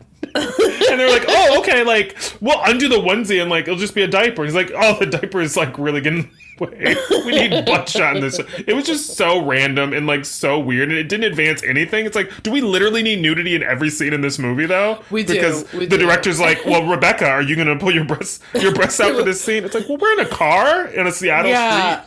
So no, it's like the director's literally just like, I'm getting something. That is gonna be that baby's butt. It's just so weird. It was like I don't know. It was just odd. But then also, like, Totally. so all of this is happening, and we get, like, the best thing that, like, the thing that Peyton is really good at is, like, accelerating a situation and then, like, completely, like, taking her feet off the gas and just being like, oh my god, what's going on, sis? She's really good at being like, oh, what happened? But it's a lot of these little inconveniences, because, like, to me, I thought what was going to happen was she was going to destroy it and then forget about it, and then, like, something, he was going to get a letter in the mail or something, but she finds out, she sort of explains to her husband what happened, and he is annoyed and frustrated because whatever this deadline was, he now has to wait basically another year to resubmit to see if it's going to be accepted. So I also was like, she said that she woke up at 4:30 in the morning to type it for him. Claire did. Yeah. And I was like, why didn't you just print out another fucking copy? Well, that's what I couldn't figure out. I was like, we can't print off another copy and just do, like, a really expensive, like, delivery the next day. But yeah, like an overnight thing. Apparently no. But also, it doesn't. Once again, this incident in and of itself does not ruin their marriage per Peyton's plans. Yeah, he's like, it's fine, it's okay. He's frustrated, but he understands that a mistake has happened, and he moves on. So, like, that's it. And then was there another one that you were gonna... Well, and then Peyton goes on and tries to plant the seed that the husband Michael is having an affair with Marlene, the Julianne Moore character. And so when she finds out from the little girl, she finds out from the little girl, from Emma, that Marlene and Michael used to date back in the day, like they were high school sweethearts, and that's how how they know each other. And it's Peyton and Claire in the kitchen, and they're talking about Michael and how, she just comes up like, oh, I guess things are still pretty spicy with you guys. And she's like, oh yeah, well, we try to keep it interesting, whatever. And she says something, and Peyton says something like, well, men never lose their flame for their first love, knowing very well that Claire isn't Michael's first love. And so Claire has to be like, well, actually, I'm not his first love. And she's like, oh, I'm sorry, I didn't know, which is bullshit. And then Claire goes, you'll never guess who Michael's first love is. And she goes, oh, is it Marlene? Like, playing on this insecurity that, like, just trying to make her feel insecure, being like, oh, I spotted something between those two. And so that is enough to plant this seed in Claire's mind, which then she goes to Michael's office and is like, y'all should plan a surprise birthday party for Claire. And you should do it with Marlene because, like, she's really good at planning parties or whatever. And so Michael lies about his whereabouts because he's meeting up with Marlene, planning the party. And she knows that he was with Marlene because he smells like cigarettes and he only smokes cigarettes with Marlene. And she knows he's not at the lab She called the lab and the lab said he's not there. So she's got this in her head that they're having an affair. And it actually is really masterful the way that she does this. It's an impressive feat, which made me think like this would be something that Brandon is good at. God, that's so horrible.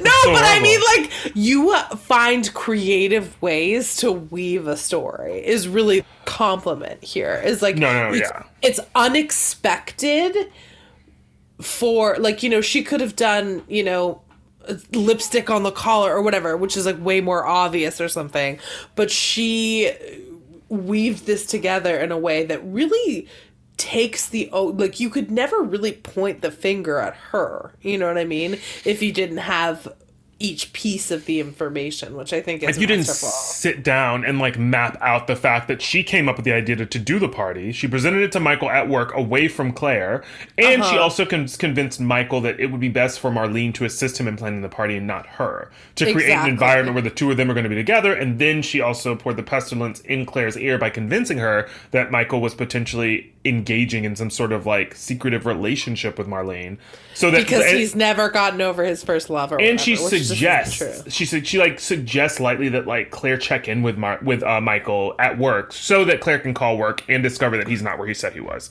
So it's like it's a bunch of moving parts, and it gives us like one of the most cringeworthy scenes in the movie, which is when Claire is dropping off. She smells the cigarettes. She's dropping off Michael's blazer at the cleaners. First of all, the gentleman who works at the cleaners is just stirring the pot as well. Because 100%. He's like, I didn't know your husband smoked cigarettes. His coat smells like cigarettes. He was a good, dignified man as far as I was concerned. And she's like, oh, no, he is. Like, what do you mean? And he's like, oh, he's smoking for sure. And then he pulls what appears to be like, I don't know, a woman's lighter. It's like It's Marlene's lighter, which we see earlier. Peyton glance at in Marlene's purse when she comes by the house to drop something off. So she's stolen this gold lighter and hidden it in Michael's jacket. I saw that scene, and there was a pill bottle in it, and I thought something would happen with those pills. That was what I was noting. So that was when she stole the lighter, and she puts the lighter in there. So then Claire, you know, and you would think that maybe it's like, okay, I need to have a conversation with Michael just to see if I can get to the bottom of this, but no. Claire comes in the house and she's piping hot, and she's Michael crying. walks. She's crying. She's crying. Michael walks in the kitchen of their home. This is like midday, by the way. Yep. Michael walks in the kitchen at their home, and she just sort of lays into him, which is really uncharacteristic of her. And she's just like, "You've been fucking Claire. Oh, you've been fucking Marlene." And he's like, oh my God, no, I haven't. Also, like, there's a house full of people. Like, and she peeks around the corner, and it's the surprise party that, like, was supposed to be happening for her today, which, by the way, is happening at, like, noon for some reason. Yeah, it's a very weird time. This isn't, like, an evening. It's, like, a midday party. It's a midday. On, like, a Tuesday. And also, it's worth noting that in a best-case scenario, Claire would have arrived home from a day of running errands and then had a party thrust upon her that she would have had to enter, where all of her friends are dressed to the nines. I thought the same thing. She's in like a pair of like her flannel and like a Henley and a pair of like ill-fitting jeans, and she's not got to go like out there and like face everybody with like dirt all over her face and like a booger hanging out of her nose. And it's like, was that the plan? If this had gone exactly, then it's like, he's like, I know what I'm going to do. Okay, so Claire's going to be out with the kids all day, and then she's going to run errands, stop by the cleaners, stop by the grocery store. Be exhausted. Wash the car. With the kids and doing all the errands. Change the antifreeze in the car, as well as the wiper fluid. And then she's going to come in the house, and then I'm going to go up behind her, and I'm going to push her into the room with everybody in it, dressed amazingly. And we're going to take pictures as soon as she comes in the room. It's just like, it's a horrible scenario regardless. Yeah. That feels like a detail that maybe like Peyton threw into, like, you should do it. Claire mentioned to me that she hates nighttime, and she hates like nighttime is just triggering for her. So you should throw the party at 10 a.m. because like it would be like such a gag and like such a surprise for you to throw. You should throw the party as soon as Claire wakes up. She should come downstairs in her nightgown with the cold still in her eye. And before she's had coffee, she should walk in the party, and it should be full of people that she hates. And it would be such a cool take on a surprise party. It would be amazing. She would feel never better. And by the way, we're all fucking clued into how she doesn't necessarily feel great about herself since giving birth. So let's make her look like absolute fucking shit. And Michael, it'd be really funny if you had a knife and you just stabbed her as soon as she hit the landing on the stairs. Like she wouldn't see it coming. Happy birthday! So that's happening, and then the other thing that she does, which is I won't say the most, but it's probably the most lascivious of all of them, is that she plants a pair of like the little girl Emma's underwear in the tool shed in Solomon's belongings. Solomon, earlier in the movie, having seen her breastfeeding the baby and then being confronted by her where she said, "Don't fuck with me." And she also says, she smacks him in the face. And she slaps him across the face. And then when that happened, by the way, Tara turns to me. She goes, "Great movie, Jane." I was like, I didn't remember about this. Tara was like, she's like, now I know what my wife's into, and her so. Taste. And then so then she like creates a situation where Claire has to go to the toolbox to pull something out, and she discovers Emma's like panties in the toolbox, and then she attacks Solomon, out of anger, and she pulls her daughter in the house, and then this is when Solomon is now moved out of the home, and like trust has been broken, and he's no longer a threat to her plan as well. Yeah, exactly. And this that happens a few scenes before the birthday party scene, and then the birthday party scene is like, she screams, "You're fucking Marlene!" And Marlene, the whole party hears it. Marlene hears it, and she just like looks at her and like is super confused and angry and like turns and like walks away. But it then starts to put Marlene on her journey a little bit of trying to figure out what's going on. And Marlene, as you know, is a high-powered real estate agent in the Seattle area. And she's selling houses left and right. And she's got her own office. And she is a business bitch. And she's sitting down at her desk doing her business. And her assistant hands her a couple of photocopies of properties that are up for sale. And she goes, "Oh my God, Dr. Mott's house is still for sale? That's crazy." Dr. Mott is obviously the horrible, terrible doctor who sexually assaulted Claire in the beginning. And she's looking at this house, and she's looking at photocopied pictures of the house, and she takes her magnifying glass and she looks, and in each like outside porch area, there hangs wind chimes. And now earlier in the movie, the first thing that Peyton did when she got to the house is she gifted Claire and Michael some wind chimes, and the wind chimes were hanging outside of their house. And at one point, Marlene comes over and she goes, "Ugh, what is that awful sound?" And they look up, and she's referring to the wind chimes, which made me really laugh, because I was like, okay, like, I understand that, like, you may not be a fan of, like, the sound of wind chimes, but it's not, like, an annoying sound. You know what I mean? It's not like a fire alarm going off or, like, a buzzer that won't stop buzzing. It's just, like, ambient music in the background, but obviously they had to make sure that she noticed it. So clearly Marlene is not a fan of the wind chime sound. So several things.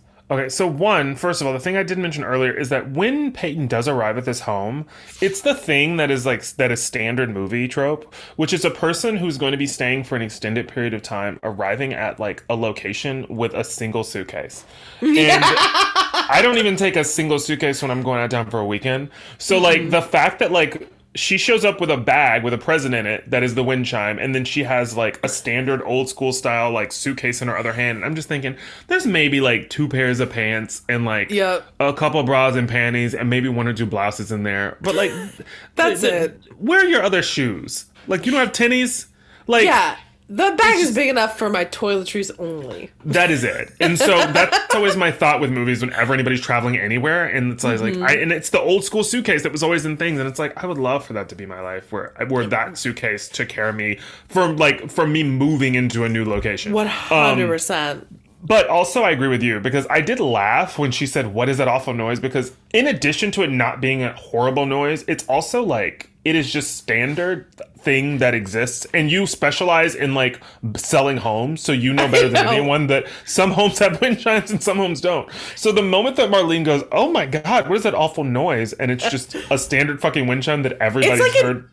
It's like an ambient sound. It's just a noise that we all know what it is. It's a wind chime. Exactly. And it also is worth noting that this is, when you think of a wind chime, and if you Google wind chime, this wind chime is the wind chime that comes up. There's Absolutely. nothing in any way distinct or of note about this wind chime. So it's all the funnier when she's like, when she sees the photo and she sees the wind chime in the photo, and then she goes on this sort of Nancy Drew journey because it's like, oh my God, they have a wind chime and they have they have a wind chime too. They have a wind chime at their house that she brought them. It's like, to me, it would be It like was the loosest thread. it would be the equivalent of being like, oh my God, they have a birdhouse outside of their home.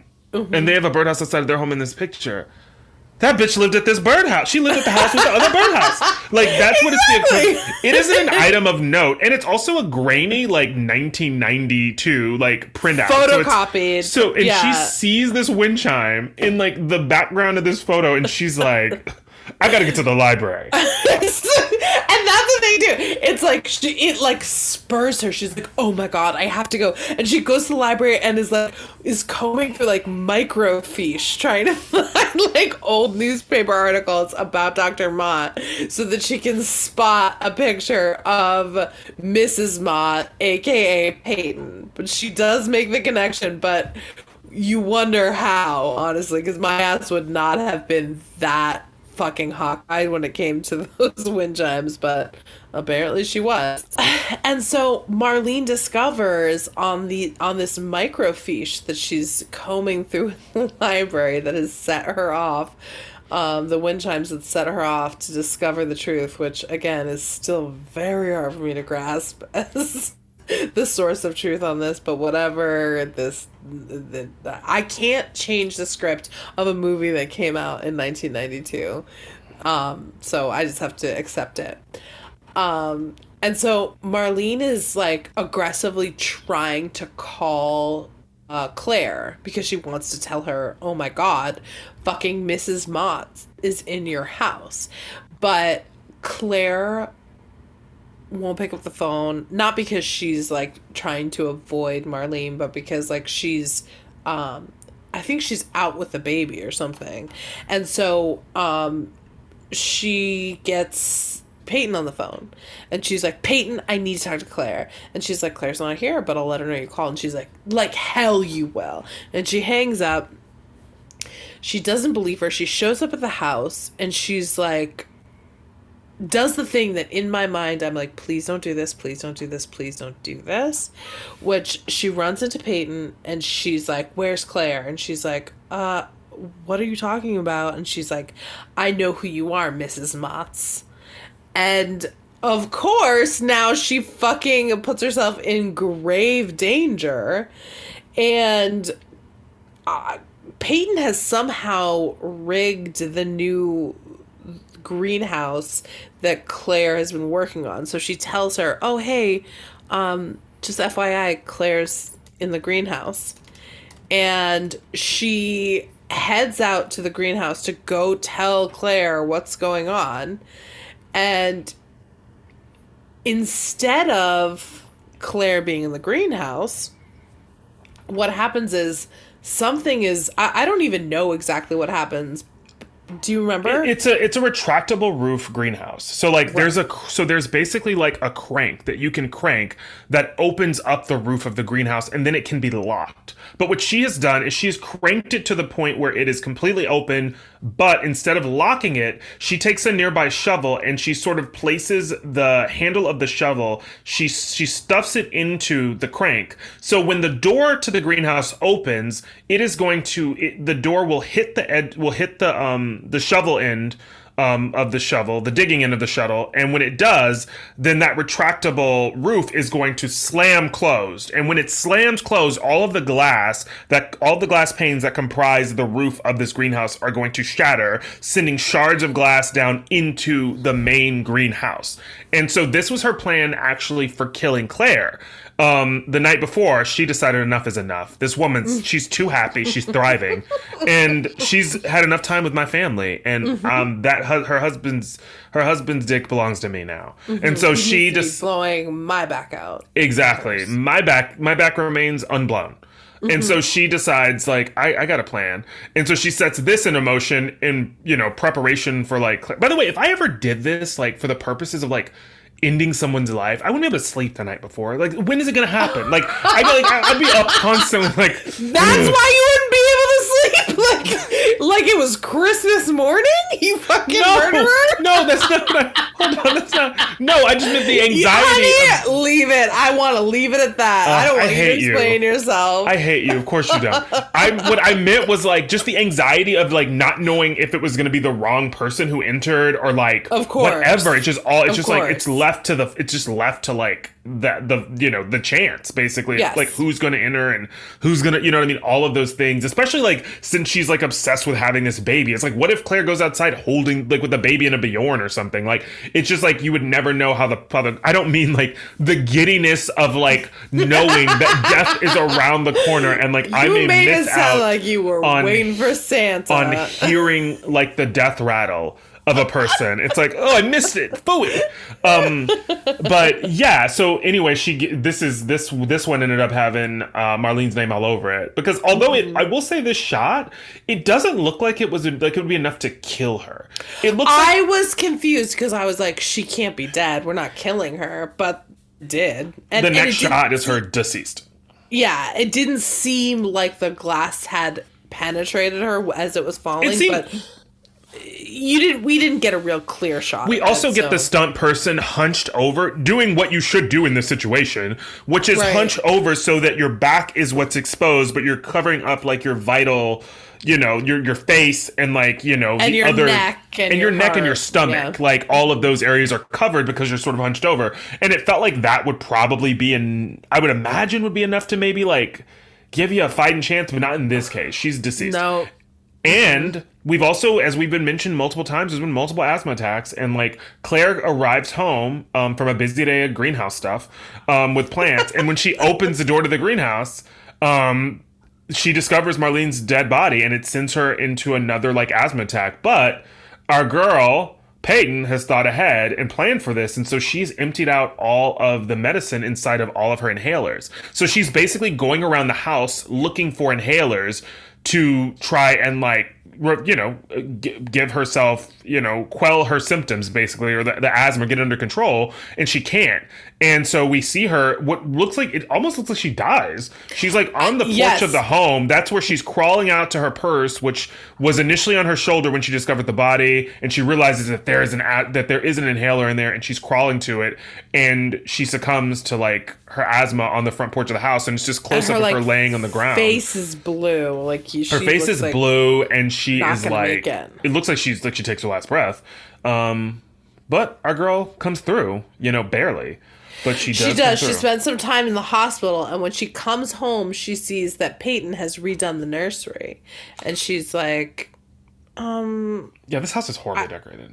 I would have liked to have been asked, and I get it. Michael's defending her. He's like, she did it for you. She's trying to be nice, and then we also skipped something. Oh, what did we skip? We skipped the moment where Michael goes outside in the middle of the night in the rain, and he attempts to he's locking up the greenhouse where Marlene was killed, and it's in the middle of the rain, and then Peyton sees him from the window, and she runs outside. And at this point, Claire's in the hospital trying to recover from her symptoms. By symptoms, I mean attempted murder attempt. And she is in the hospital. So it's just the two of them, just two grown folks at home needing certain things. Two grown folks in sheer pajamas at home. And she runs outside in her thinnest negligee. In her thinnest negligee. And she runs outside in her Bell nightie, basically. It's one of those Bell style nighties. She runs outside. and she's helping him, and they get inside the house, and she gives him a towel, and she helps him take his shirt off, and she gives him a towel to sort of dry off, and she couldn't be any closer to him. Like, she is like, there's nothing between them but opportunity. And staring just up at his face, like waiting on him to do what she needs him to do. And like, she is in her nightie and there's nothing underneath, and it's clinging to her body, and she's waiting on Michael to rise to the occasion, so to speak. And he says, I only have eyes for one woman. There's only one woman for me. There's only one woman for me. And then she's like, oh. And then she walks off. And then Claire comes back the next day. Michael doesn't tell her about this incident. Claire comes back the next day, and this is when she sort of discovers like the turtle wallpaper on the walls, and she's not loving it, but she's like, oh, it's whatever. So ugly. It's like gingham ugly. Turtle wallpaper. And this room also, by the way, this baby's nursery is like, it is so bland. There's nothing on the walls at all. So no, it's just like, except for like a strip of these weird turtles. Yeah, it's not choices that I would make at any. They didn't want us distracted by decor. Let's put it that way. They didn't. No. But Claire also has this nagging feeling. She knows that Marlene was trying to reach her, and it was an urgent message because she got that, but she didn't know what the message was. And something about it is just like, what could it have been? She goes to her office. She talks to her secretary, who had just gotten roasted by Marlene as she was walking out the door. And she sees a stack of, like, he says, I brought her these new listings, and then she darted out the door a minute later, and she sees the listing on top for Dr. Mott's property, and she decides to pay it a visit. And when she gets there, she walks into the nursery. As the realtor is showing her the property, she goes into the nursery. She sees the same ugly blue turtle wallpaper on the walls, and she sees a breast pump sitting on the counter. I thought she was going to see a picture of Dr. and Mrs. Mott at the home. That's what I thought too, and I thought, okay, so there's a couple of things I thought during this scene. I thought that, I was like, if people are staging a property, they're not leaving family pictures up, particularly if the people are not living there anymore. So like, that would be weird if they had a picture. So it made sense they didn't have that, but they show a breast pump, and she says to herself, she used it to keep her milk up. And I thought, again, that's another leap. This is a nursery. Like, it fucking makes sense for a breast pump to be in a nursery. I will say the turtles are the thing that would give me the greatest amount of pause, not the breast pump, but that's the turtles and the breast pump, and the knowledge that she knows that this was the house that belonged to the deceased Dr. Mott. Like, those are the only things, though. And there's not even a moment where she says, who was living here? And he says, a Mrs. Mott, or like anything. There's no, so it's a lot to go home this hot and to be like, I know it's solved, especially for a person who's been having a lot of trouble getting in front of anything this whole movie. Taking a lot of big swings without any answers. And she shows up at the house, and she hasn't had a chance to cook, but she did make an old-fashioned knuckle sandwich for our girl Peyton. And she decks her in the face as soon as she walks in the door, and her husband is just like, why'd you do that, Claire? And then she goes, this is the deceased Dr. Mott's widow. And he's like, you need to leave, Peyton. And it's just like the most polite, like, she's excused in the most polite manner. And 100%. And they send her on her merry way. She tries to go upstairs, and she says, I'm just gonna go upstairs to get my luggage. And then they're like, no, it'll be mailed to you. And she leaves out the front door. And then Claire, being completely correct, says, we need to call the cops. And her husband says, she's gone.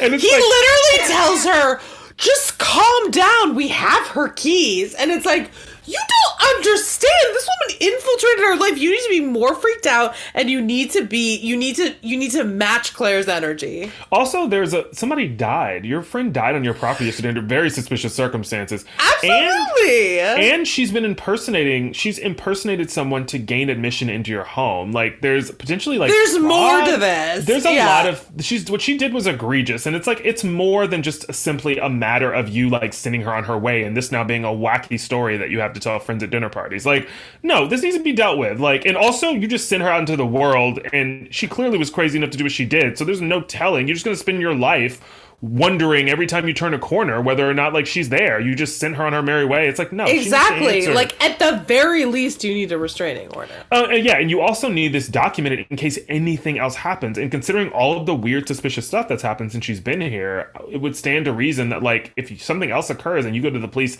a year later, it's going to be like, why didn't you come to us before? She moved into your house pretending to be a person who she wasn't, and she took care of your children, and you didn't say anything else? We're just gonna call it at that. Like, my husband suggested that I calm down, and I took his advice. So all of this happens, and then in short order, she comes back to the house. She never left the house. She never left the house. All she did was go into the basement and grab a shovel. Yeah, it's like me. It's like me when I was like, yeah, Mom, I'm going to the dance. I got lots of friends. And then you like leave out of the front door and you go hang out in the back porch for a couple hours. Brandon, that's... No, I'm joking. But yeah, she runs around the back and she comes in through that side, through the back door downstairs. And she's like, I love my dungeon room. I can't leave. And then Michael confronts her. She clubs him over the head with that same shovel that she used earlier. That ended up being Marlene's undoing, and then she ends up taking on Claire, who almost bests her, but not quite. And then, of course, we have the ever faithful Solomon, who's been sort of watching the family like from a distance this entire time. He shows up and he comes through. It's a weird scene where like she's gotten the baby. And and Solomon gets the baby. He climbs through a window. He's holding the baby. Because Emma, the younger child, she grabs the baby and hides in the closet. And she does. This is the thing I wrote, like, Emma wasn't smart enough to do this, but she does this thing where she takes the baby monitor and puts it in the closet so that Peyton hears the baby crying and thinks that's where she is with the baby.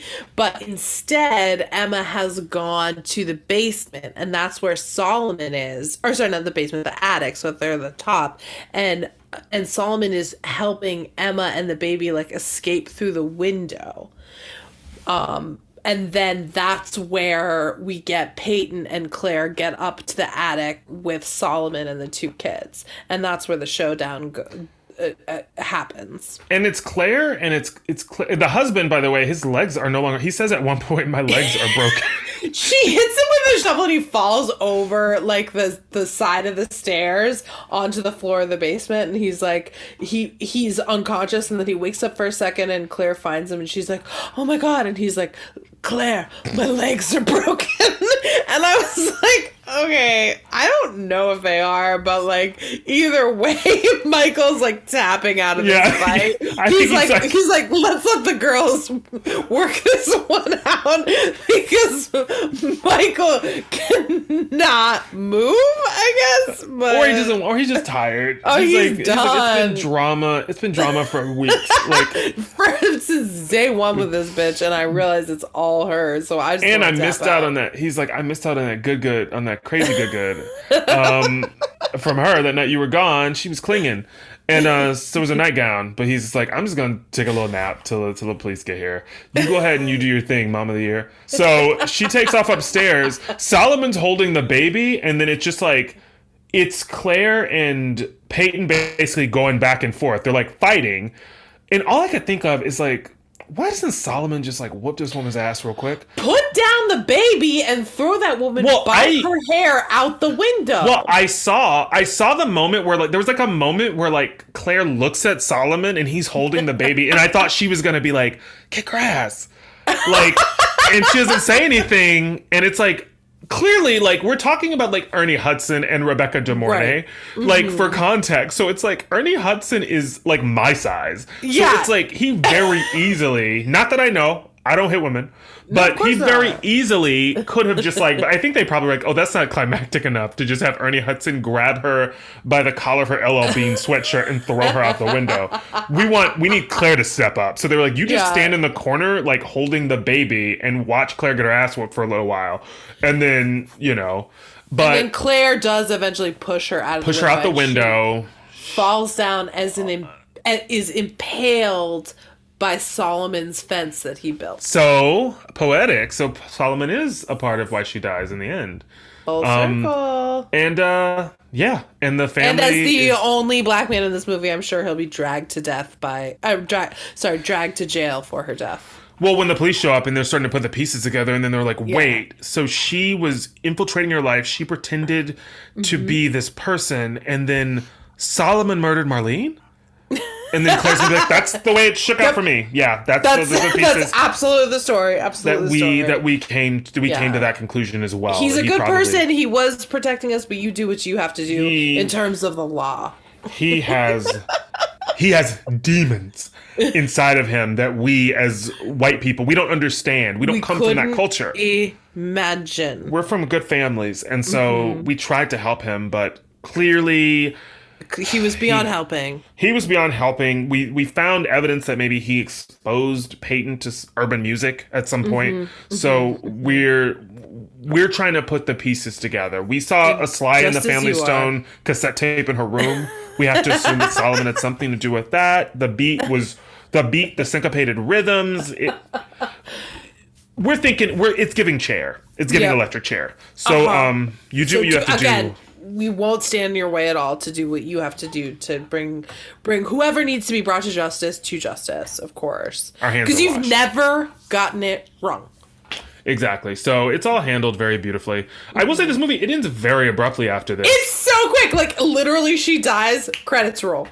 Yeah, so we don't even get... You normally get the, quick little 2-minute, wrap up at the end, but they were like, no. 6 months later, they're moved into another house, happy, and, the baby's walking or whatever. A new nanny shows up at the door, and the nanny shows up, and she's like, hi, I'm looking for a nanny job, and I was wondering if you need anybody, and they're like, we're all full here. And then they look at each other and, wink knowingly, and then the credits roll.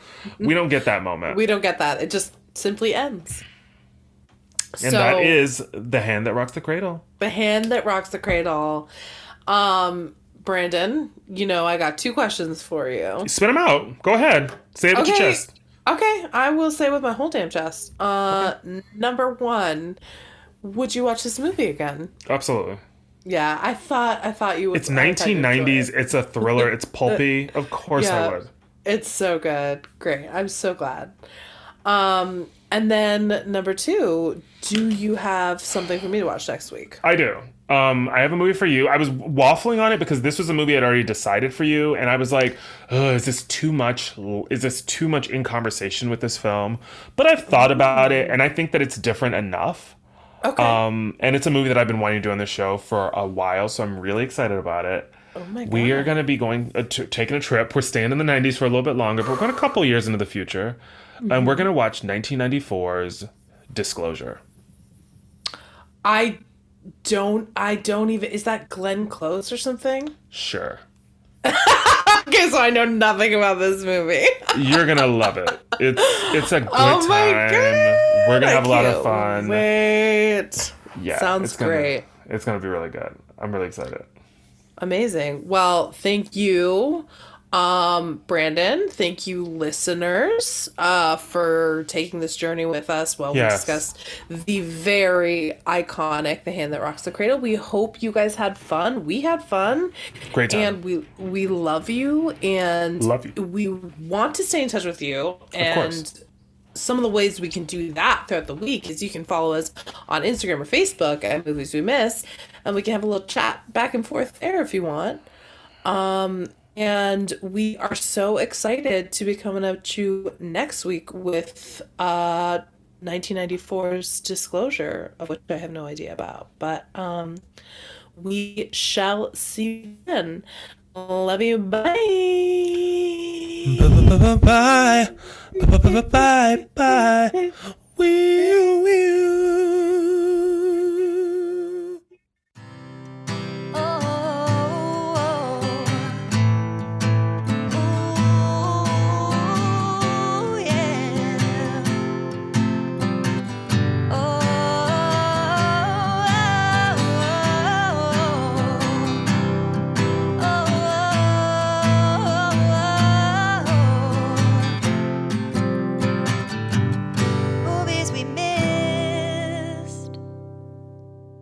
Get the camera.